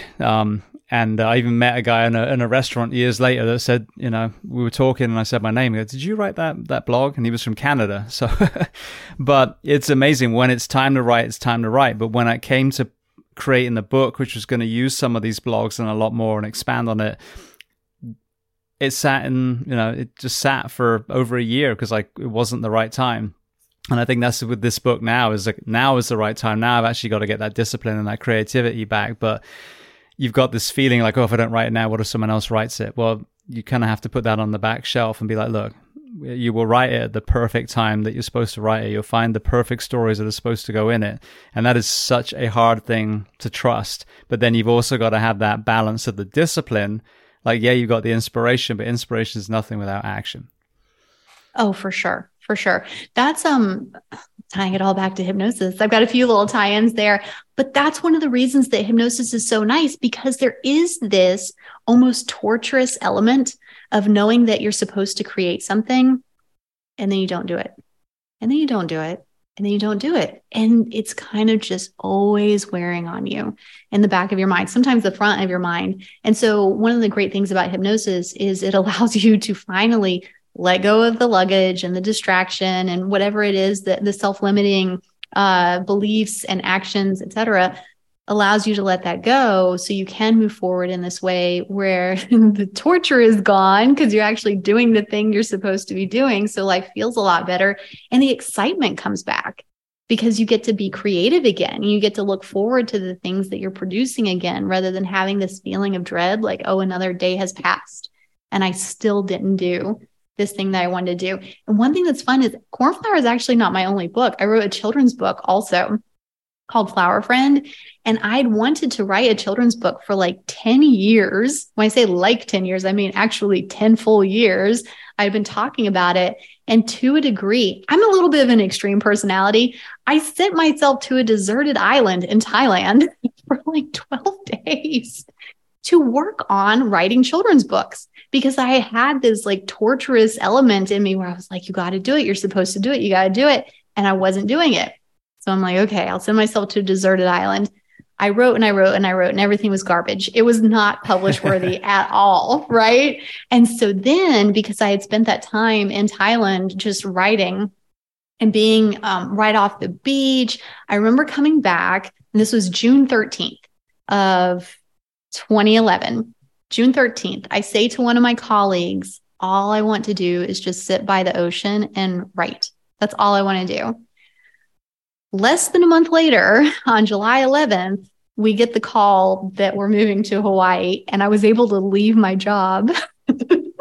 And so I spent another year and a half writing garbage. And then I had my hypnosis sessions. And once I had my hypnosis sessions, whatever the garbagey version of what I was producing was able to fall away, and the quality version that wanted to come out was able to surface. And so once I started having the hypnosis sessions, it was in early to mid-April. And by my birthday, June 22nd, so only about 2.5 months later, I had written it, I had illustrated it, I had figured out all the technology to put all that together. None of this is easy for me, by the way. And I had self-published it to Amazon. So it went from 10 years of talking about it to 2.5 months of doing it. And the hypnosis 100% is the reason that was able to come together so cleanly and with such high quality. Well, I want to hit one more topic, and then we'll talk about all the things that you do offer now for people that are listening. But we talked about hip pain. We talked about the high performers trying to find that little extra piece in them, trying to kind of calm down some of the white noise. What about the other side? Obviously not mentioning names. What are some of the people that have come to you that have been in crisis that this particular modality has helped? Give me a second. I don't get that many who are experiencing crises. You know why this is also a tough question for me? I don't know that I perceive it as crises because I know they're going to be okay. Yeah. I am not coming up after hundreds of clients and thousands of sessions. Okay. I have two. Are you ready? But they have such happy, like I wouldn't put it in the category of crisis because it has such a happy, I don't know, everything. Okay. So here's the first one. And the theme is children, which is interesting. So the first one is there's this really, I got to type, right? And so there's this brilliant female lawyer, and she's so good at everything that she does. And she's great at strategy and always achieves everything, right? And she had been trying to have a baby for about 5 years and had really actively been going after it for about 3 years. Unsuccessful. So painful for her emotionally that she took a 2-year break from trying and then thought, okay, I need to try again. And I'm going to do it differently this time. I'm going to have a hypnosis session as part of all of this because I've heard about all these miracles. What do I have to lose? Let me do something really weird and outside of the box because it can't get any worse than it's been, right?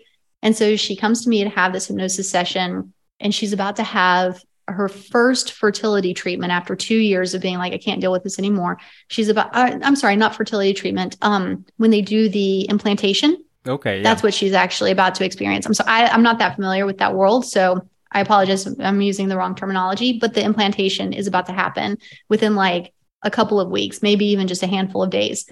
And so she's like, I just want to get myself ready, right? Like whatever wasn't working before, maybe it can work after I have a hypnosis session. And so she had such a lackluster session where like sometimes you really have to work for it with these sessions. Sometimes you're just like popping popcorn and like the session is just the most interesting thing you've ever heard in your entire life. And you're just like, I'm not even doing any work. I'm just enjoying this really amazing story. And then others, man, they make you work so hard. You're like grinding it out, trying to get something for them. And this was one of those sessions where like brick wall after brick wall after nothingness after nothingness. And I was like, man, this is a tough one.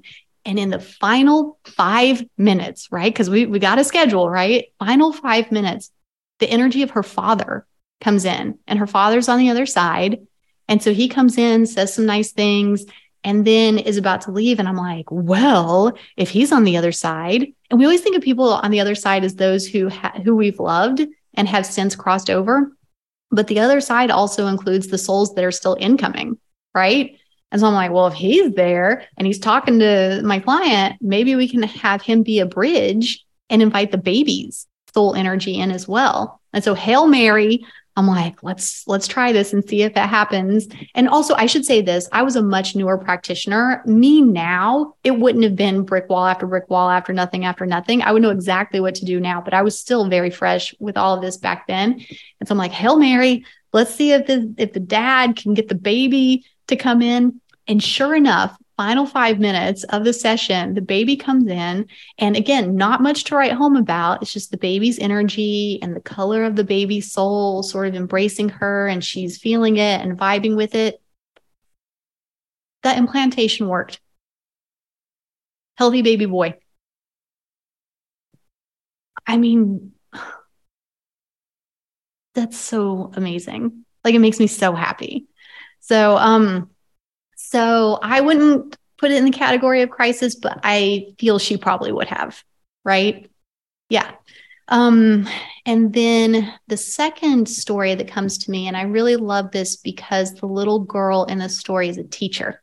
And actually, she's the little girl that I referred to when I mentioned that Anne, right, might have some angel realm origins, because that seems to be a tag that they use whenever we get named, is they'll put the letters AN or EL, could be in there. Like my middle name is Danielle, so it actually is loaded up with both of them. But yeah, so this mother came to me, and you know how it is. Sometimes kids decide to leave.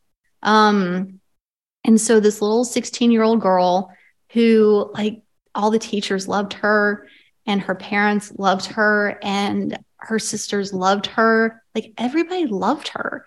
And at 16, she just decided to go home, right? And as a parent, I can't even imagine how horrible and confusing that would be. And so her mom, to just try to connect to her daughter and try to understand, and not even say like why, but more just like feel that love and feel that connection again, was really her goal, just to be with her again in a different way. She came to the session with that goal. And what's interesting is not all souls are like this, but her little girl was like so in my face, like energetically in my face. It was just like this bright, and this was before we even closed our eyes and started the session. I was like, whoa, like this one is extroverted. Like the bright yellow energy just right here. I was like, okay, we got to talk her. Like, this is going to be really fun. And so the mom doesn't believe in all this stuff as strongly as I do. And so the mom is just kind of like, okay. I hope you're right, but I don't know. And so the mom is going into the session, and I'm trying to not like overwhelm the session with like all this chatting the little girl is doing with me. I'm keeping all of that quiet because I don't want to distract the mom. And so at a certain point, and the mom is feeling her, right? And then at a certain point, the little girl says just to me, she's like, pretend that you have to go to the bathroom. I'm like, okay, all right, okay, I will. And so I fake the need for a bathroom break. And so I asked the mom, I'm like, hey, while you're in this nice, loving, peaceful energy, is it okay if I take a quick bathroom break and you can just like bathe in the positive energy and quiet for a while? She's like, yeah, that's totally fine. So I go upstairs, go to the bathroom, and the little girl's like, look up my obituary. I'm like, okay. And because I know her first name, I know her last name. And so I look it up, and she's like, look at my middle name. I was like, okay. And she was the one who taught me that the AN is a marker for the angels. She was like, look at my middle name. See how it's like tucked in there? And I was like, yeah, you're totally right. So she taught me something and did a huge favor for her mom, because at the end of the session, the mom was saying to me, like when she came up, her eyes are open again.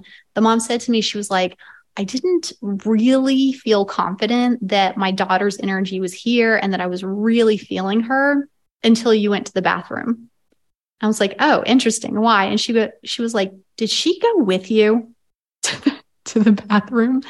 I was like, yeah, she's actually the one who sent me to the bathroom. I didn't even have to pee. She had me doing research. So she was like, yeah, when you went to the bathroom, I felt her leave and go with you. And that was actually the moment that I knew the energy was real, because if she could go away, that means that when I was feeling her, she was actually here. I was like, your daughter's smart. Like, that one's clever.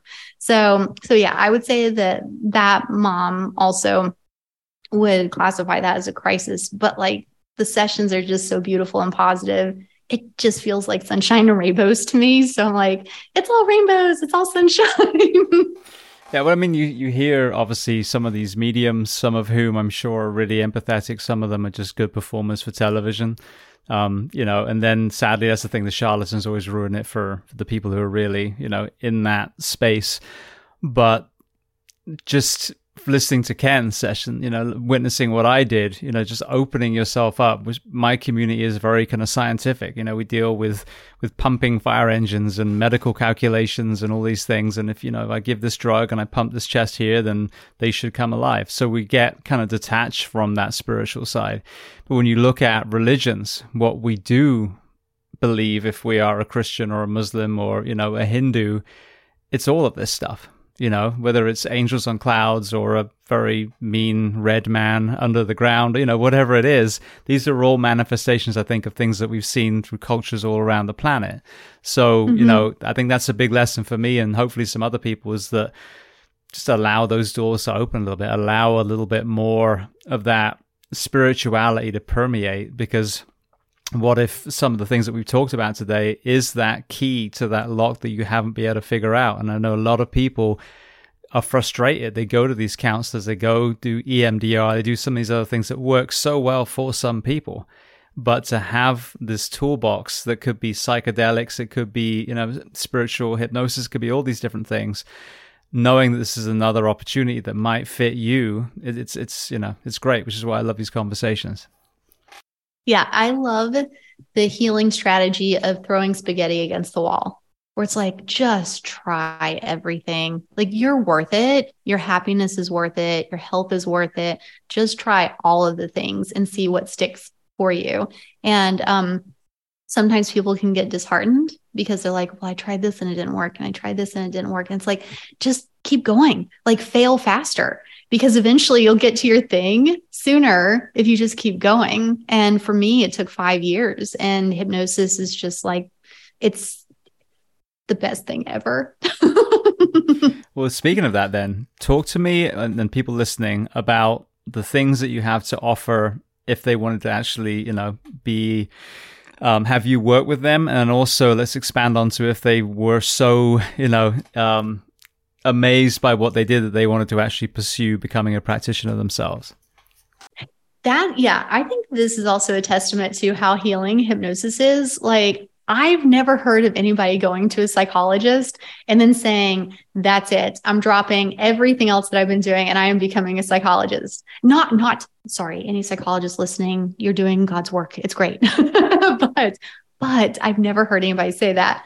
I've had so many people experience hypnosis as a client and then go, that's it. Like, I stop everything else that I'm doing now. I am becoming a hypnosis practitioner. This is the thing that really helps people.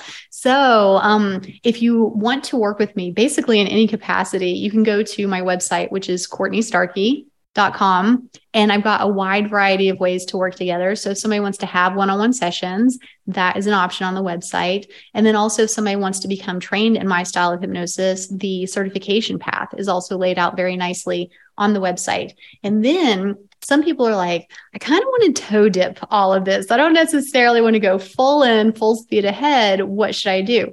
I have a group hypnosis membership, which is really nice. So it's a monthly online, so Zoom group session that people can try this out and feel, is this something that is a good fit for them? Is it something that helps them to feel better? And then also my book is on my website. So and a really nice thing that I'm enjoying doing is speaking about all of this and doing an experiential at corporate workshops. So I do, like I said, I love the thinkers, those engineers that are out there. That's actually my jam. I do really, really well with those who are very scientifically minded. So corporate speaking events to allow the corporate team to get the feeling for how effective this is. Yeah, I'm trying to reach as many people as possible because it is something that has helped me so much. I want to make sure that I do good service to the world and help more people experience it for themselves.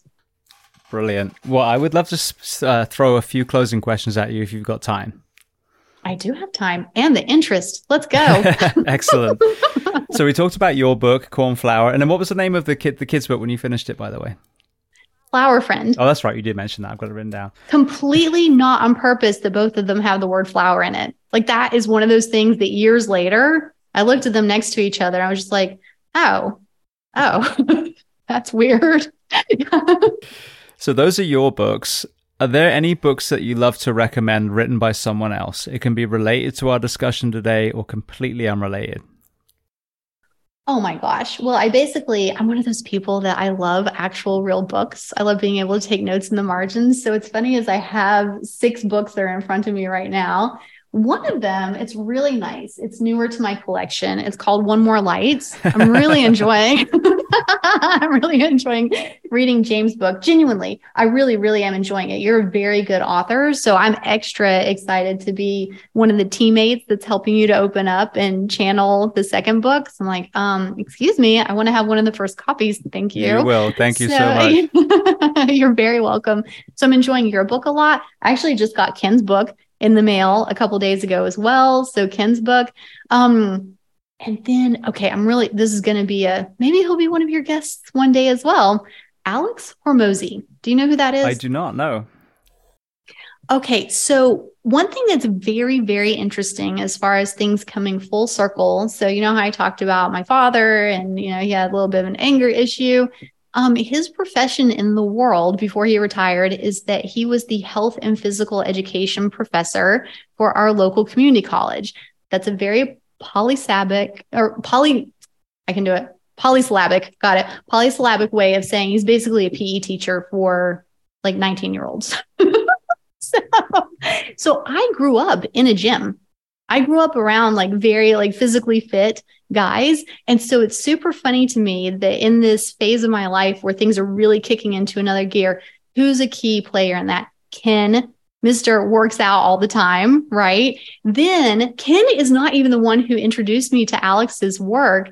Alex, if you look him up, it looks like he could be Mr. Universe, whatever Arnold Schwarzenegger was. Looks like he could be that guy. And his book is actually on business. So for those out there who are interested in building their businesses, and I think that if you're doing healing work in the world, it's almost like your responsibility, honestly, to grow your business. Because when you grow your business, that means you're getting more clients, which means more people are getting to experience that healing energy and work for themselves. So I think that being very marketing savvy and business oriented is actually part of doing good work in the world. And so I've got Alex Hormozy's book here. Anything related to spiritual hypnosis, I love. And business building is the latest passion that I'm really enjoying to get more people aware of hypnotherapy. That's funny because that mirrors something that I just spoke to Alana Stott, and she wrote a book called How to Ask for Money. And she came from the world of banking. She's an entrepreneur. She's an author. She's got a very powerful story herself. She was burned very badly as a child, ended up becoming Mrs. Scotland and competed in Mrs. World.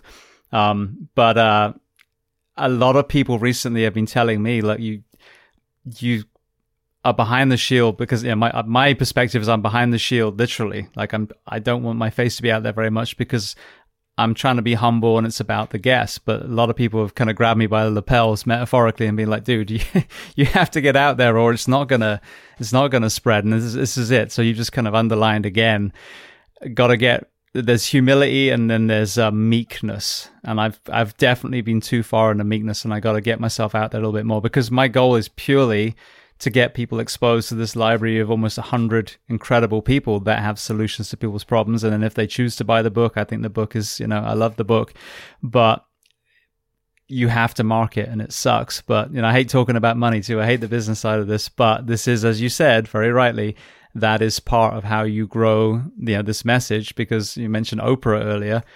She's not everyone's cup of tea, but I would argue she's done a lot of good things in her life, and marketing is obviously a very big part of that. Yeah. I would encourage everybody who's doing good work in the world to think about marketing and business as being one of the responsibilities that you have. In a very happy way, it is essential that you master that. Otherwise, would you rather be able to help one person or 1 million people? Is the world a better place if 1 million people are helped? Yes. It's a much better place. That's so interesting. See, you know what? There's something happening right now. And I love noticing these patterns, these waves that a lot of us are being positively impacted by. There's something happening right now with the healers. And I definitely put you in that category. I know you're a savior, but you're also a healer, right? Something is happening right now with the healers where they're coming out of hiding and they're ready to be seen. And it's for that very purpose. It's not about ego. It's not about like, I need the spotlight on me. It's like, no, I need the spotlight on this healing work. And I just happen to be the messenger that's talking about this healing work. So there is a shift that's occurring right now, which it's high time that we finally say like, no, I'm going to take the risk. I'm going to put myself out there because this message and this healing is so important that I'm willing to take the risk of being seen. Yeah, absolutely. I think there's an absolute need, because the way that things have been done, when you look at the increasing ill health in this country, the increasing mental health challenges, the traditional way just hasn't worked. And I say traditional, very loosely, like the modern way. But there are so many incredible people in the world of spirituality and mental health and nutrition and exercise and, injury rehabilitation and, I would argue ancient medicine, acupuncture and chiropractic and all these things. And they were suppressed for so long because of the other side of business, that chasing the holy monopoly rather than actually doing it for the benefit of the country. So I'm excited. I think it's high time. And if ever there was a time for this to happen, it was after what the planet just went through the last 2 or 3 years. I'm sure that's part of why everybody's so ripe and ready for that. It's like we were gestating and everybody's ready to be born. It's like, okay, let's go. Absolutely. I think especially with the leadership, where there's this reverence for people, in a white coat with a stethoscope around their neck, or, in the White House or the Houses of Parliament. But we got to see behind the curtain. We got to see who truly was walking the walk, who truly did value the health of the people in their nation. And we got to see the charlatans, the tyrants. So I think now the real, the real authorities in their fields, the real compassionate leaders, it's their time, and we got to get rid of some of the chaff. Yeah. Or we'll probably never totally get rid of them, but let's use them as inspiration, right? Where for me, I feel even more passionate about making sure that my style of hypnosis gets out there, because I don't think that any of the hypnotherapists that I would refer to have any ill intention at all. I don't think it's like that. I think they just don't know any better. There's a high level of ignorance in the spiritual community when they think that something that worked 30 years ago is like just the way it should be now. And I'm like, but 30 years have passed. Like, you're not going to try to evolve anything at all. And so what's happening is these older styles of hypnosis that are really, really famous because, amazing books have been written about that type of hypnotherapy. What keeps happening is that a lot of clients are being hurt by that style of hypnosis because they have all of these high expectations, and they save their money and they wait for years to have these sessions. And then it's a huge letdown because the practitioner doesn't know what to do because the style hasn't evolved in so long. And so I keep seeing client after client where they've been hurt by this style of hypnosis that does have good intentions, but it's just not turning out that way. And so for me, I'm like, oh my gosh, like it's like lighting a fire under my butt, where I'm like, oh my God, like I have to provide the remedy, the solution, not just for the clients, but also by the practitioners that don't understand why the sessions aren't going well, because they're being told if they just follow the script, it's guaranteed to go well. And I'm like, that's not how this works anymore. The script isn't the key anymore. It's the going with the flow. That's the key. And so, yeah, it's like, okay, I have the solution. Better be brave and put myself out there and talk about the solution. Absolutely. Well, speaking of being out there, what about a film and or documentary that you love? Oh, okay. All right. Interesting. All right, Britt Marling, we talk about you now. So the film that came to me first, and we could have gone in any direction with this, like Run Lola Run is amazing. Talk about like parallel timelines, German film from either 1999, maybe 2000, 2001, Run Lola Run. But what came to me first actually is I Origins. So it's I, like I am, and then Origins. And that is also a very interesting film about the possibility of reincarnation and soul connections. And then the connection there is Britt Marling. She's one of these amazing people who, if she doesn't see the roles that she wants to play as an actress, she just writes them. She just co-produces and co-directs them. And so she's really taking charge of her own destiny. And so the best television program I have ever watched was on Netflix. It was supposed to be 5 seasons. It's 2 because Netflix canceled it after the 2nd season. But I had so many clients say to me, you have to watch the OA. You have to watch the OA. And so it's and then the letter O, and then the letter A. So the OA. You have to watch it. You have to watch it. And eventually I was in Hawaii, had some quiet time, and I was like, okay, it's time to watch it. And I did. And I was like, good Lord, no wonder they kept telling me that I should see this. And then I finished the 2nd season. And a few weeks later, Netflix said they were not going to do the 3rd season. I'm like, what? People were protesting. Some people did hunger strikes. Like, that's how much people love the show. And so Britt and her co-author, they say they're going to get the story to us somehow, like maybe turn it into a book so we can at least read about the way that seasons 3, 4, and 5 would have gone. But yeah, I highly recommend both of those. Well, I know sometimes they love to then go with the competitor instead. If they have the legal ability to, Netflix stops them, and then Hulu or Amazon or someone will pick up the next one. So hopefully that happens. I have a very strong suspicion based on the way that they talk about it that Netflix might own it. Ah, gotcha. Otherwise, what would be the hang up? Because it feels like they're going to try to do some way to get around something. And so I could be wrong, but I suspect that Netflix owns it. Brilliant. All right. Well, then what about a person? So is there a person that you'd recommend to come on this podcast as a guest to speak to the first responders, military, and associated professions of the world? And it can be anyone at all. Brian Weiss. You know how you mentioned that your crew is scientifically minded? Yes. So is Brian. He can break it down really, really well. And for those who maybe are like, well, yes, James will procure this guest, but in the meantime, you can read Many Lives, Many Masters by Dr. Brian Weiss. And what's funny is in the beginning of the book, he works through all of his skepticism. And because I'm already a believer, in the beginning of the book, I'm like, chop, chop, Brian, get to the good stuff. But then other people that I recommended the book to, they're like, oh my gosh, I'm so happy he went through that whole beginning, the way that his skepticism broke down, because as they were reading it, they were going on their own skeptical journey with him and allowed their skepticism to fall away so that once he got to the good stuff, they were ready for it. So I would say anybody listening should read the book, Many Lives, Many Masters. Yes, James, he's a sweetheart. You know how they say never meet your heroes? You can meet Brian Weiss. He's really nice. He and I stayed in the same B&B at that training that I was telling you about. And so I've seen the way that he is off stage when he doesn't know anybody is watching. He's a really kind person. Brilliant. He sounds amazing. Yeah. Thank you so much. All right. Well, then the very last question before we make sure everyone knows where to find you. What do you do to decompress? What do I do to decompress? I work.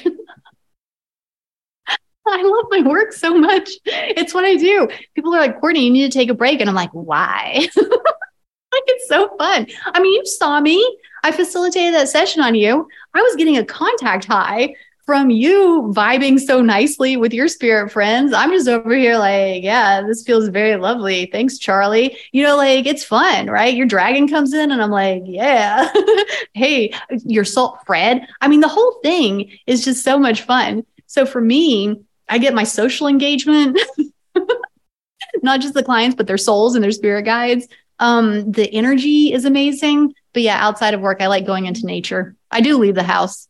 I like nature a lot. Well, with nature, that's, like I said, that's where I see heaven. Do you see any crossover with nature and then some of the spirits that, you know, would traditionally be more internal in the mind?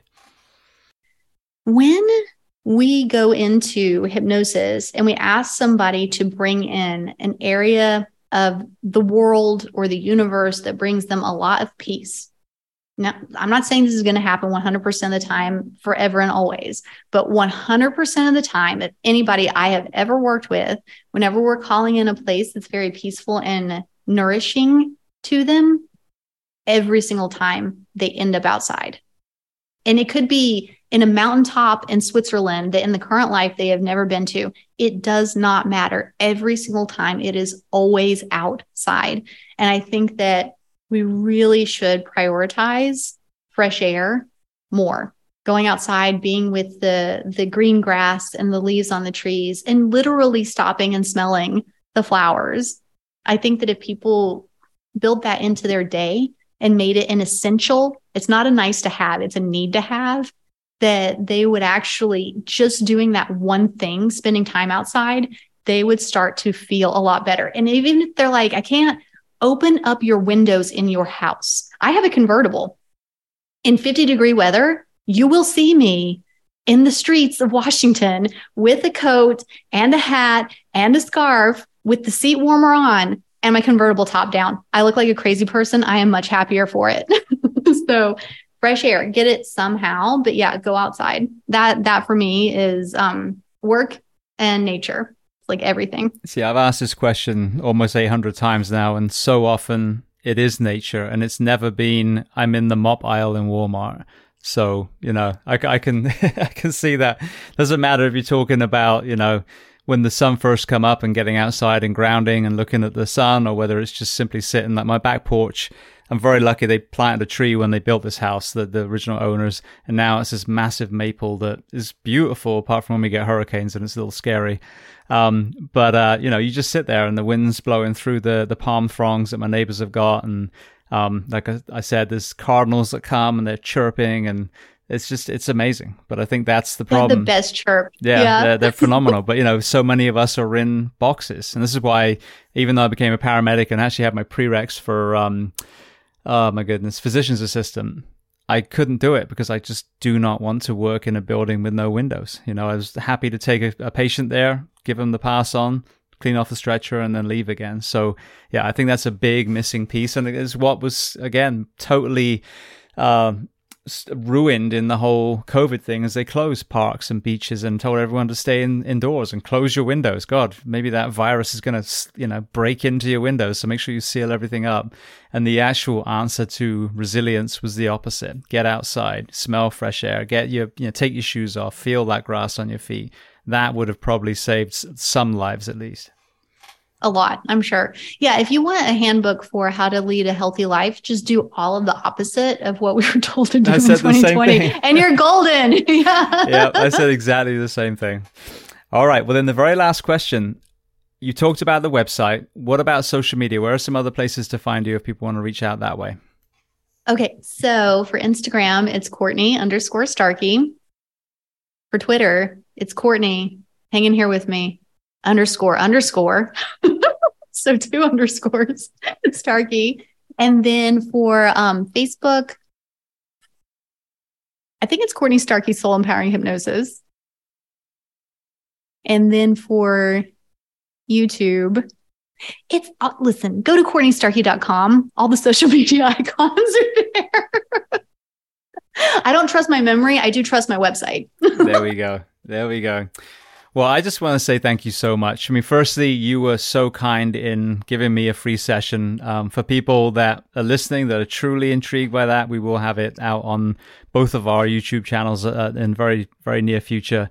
But as you talked about the spaghetti, I'm more than happy to throw it against the wall. And that was definitely something that was a positive, 100%, hands down. So I talked to my wife about it. She definitely has some trauma that's unaddressed, is processed a lot and is doing very well. But I think that of all the modalities, she's kind of got a lot of walls up to the traditional practice, but she was very intrigued about this. So I'm hoping that down the road I can, convince her to do a session with you as well. But I want to say thank you so much for the session itself, but also for coming on the podcast today and being so generous with your time. Is it okay if I reciprocate and thank you as well? Please. Seriously, thank you. I know that it sounds like I'm the generous one for facilitating the session, et cetera, et cetera.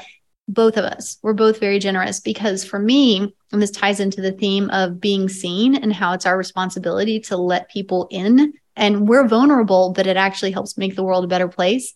For the longest time, I couldn't get anybody to agree to have their sessions published. And it's because I work with these people who are so high achieving, but they're also very logical in the way that they approach things, and they're very successful and they have reputations and, all of that. And so I had all of this healing work that I was doing, but it had to stay hidden. And there is a big difference in talking about hypnosis sessions and actually allowing somebody to watch a hypnosis session. It's very, very different. So the fact that you two are letting people actually see and watch from the very beginning to the very end, the hypnosis session, is a huge deal in opening other people up to this type of healing that's extremely effective, but people just don't understand it yet. And so you guys are doing a huge service to the world, letting people watch those sessions.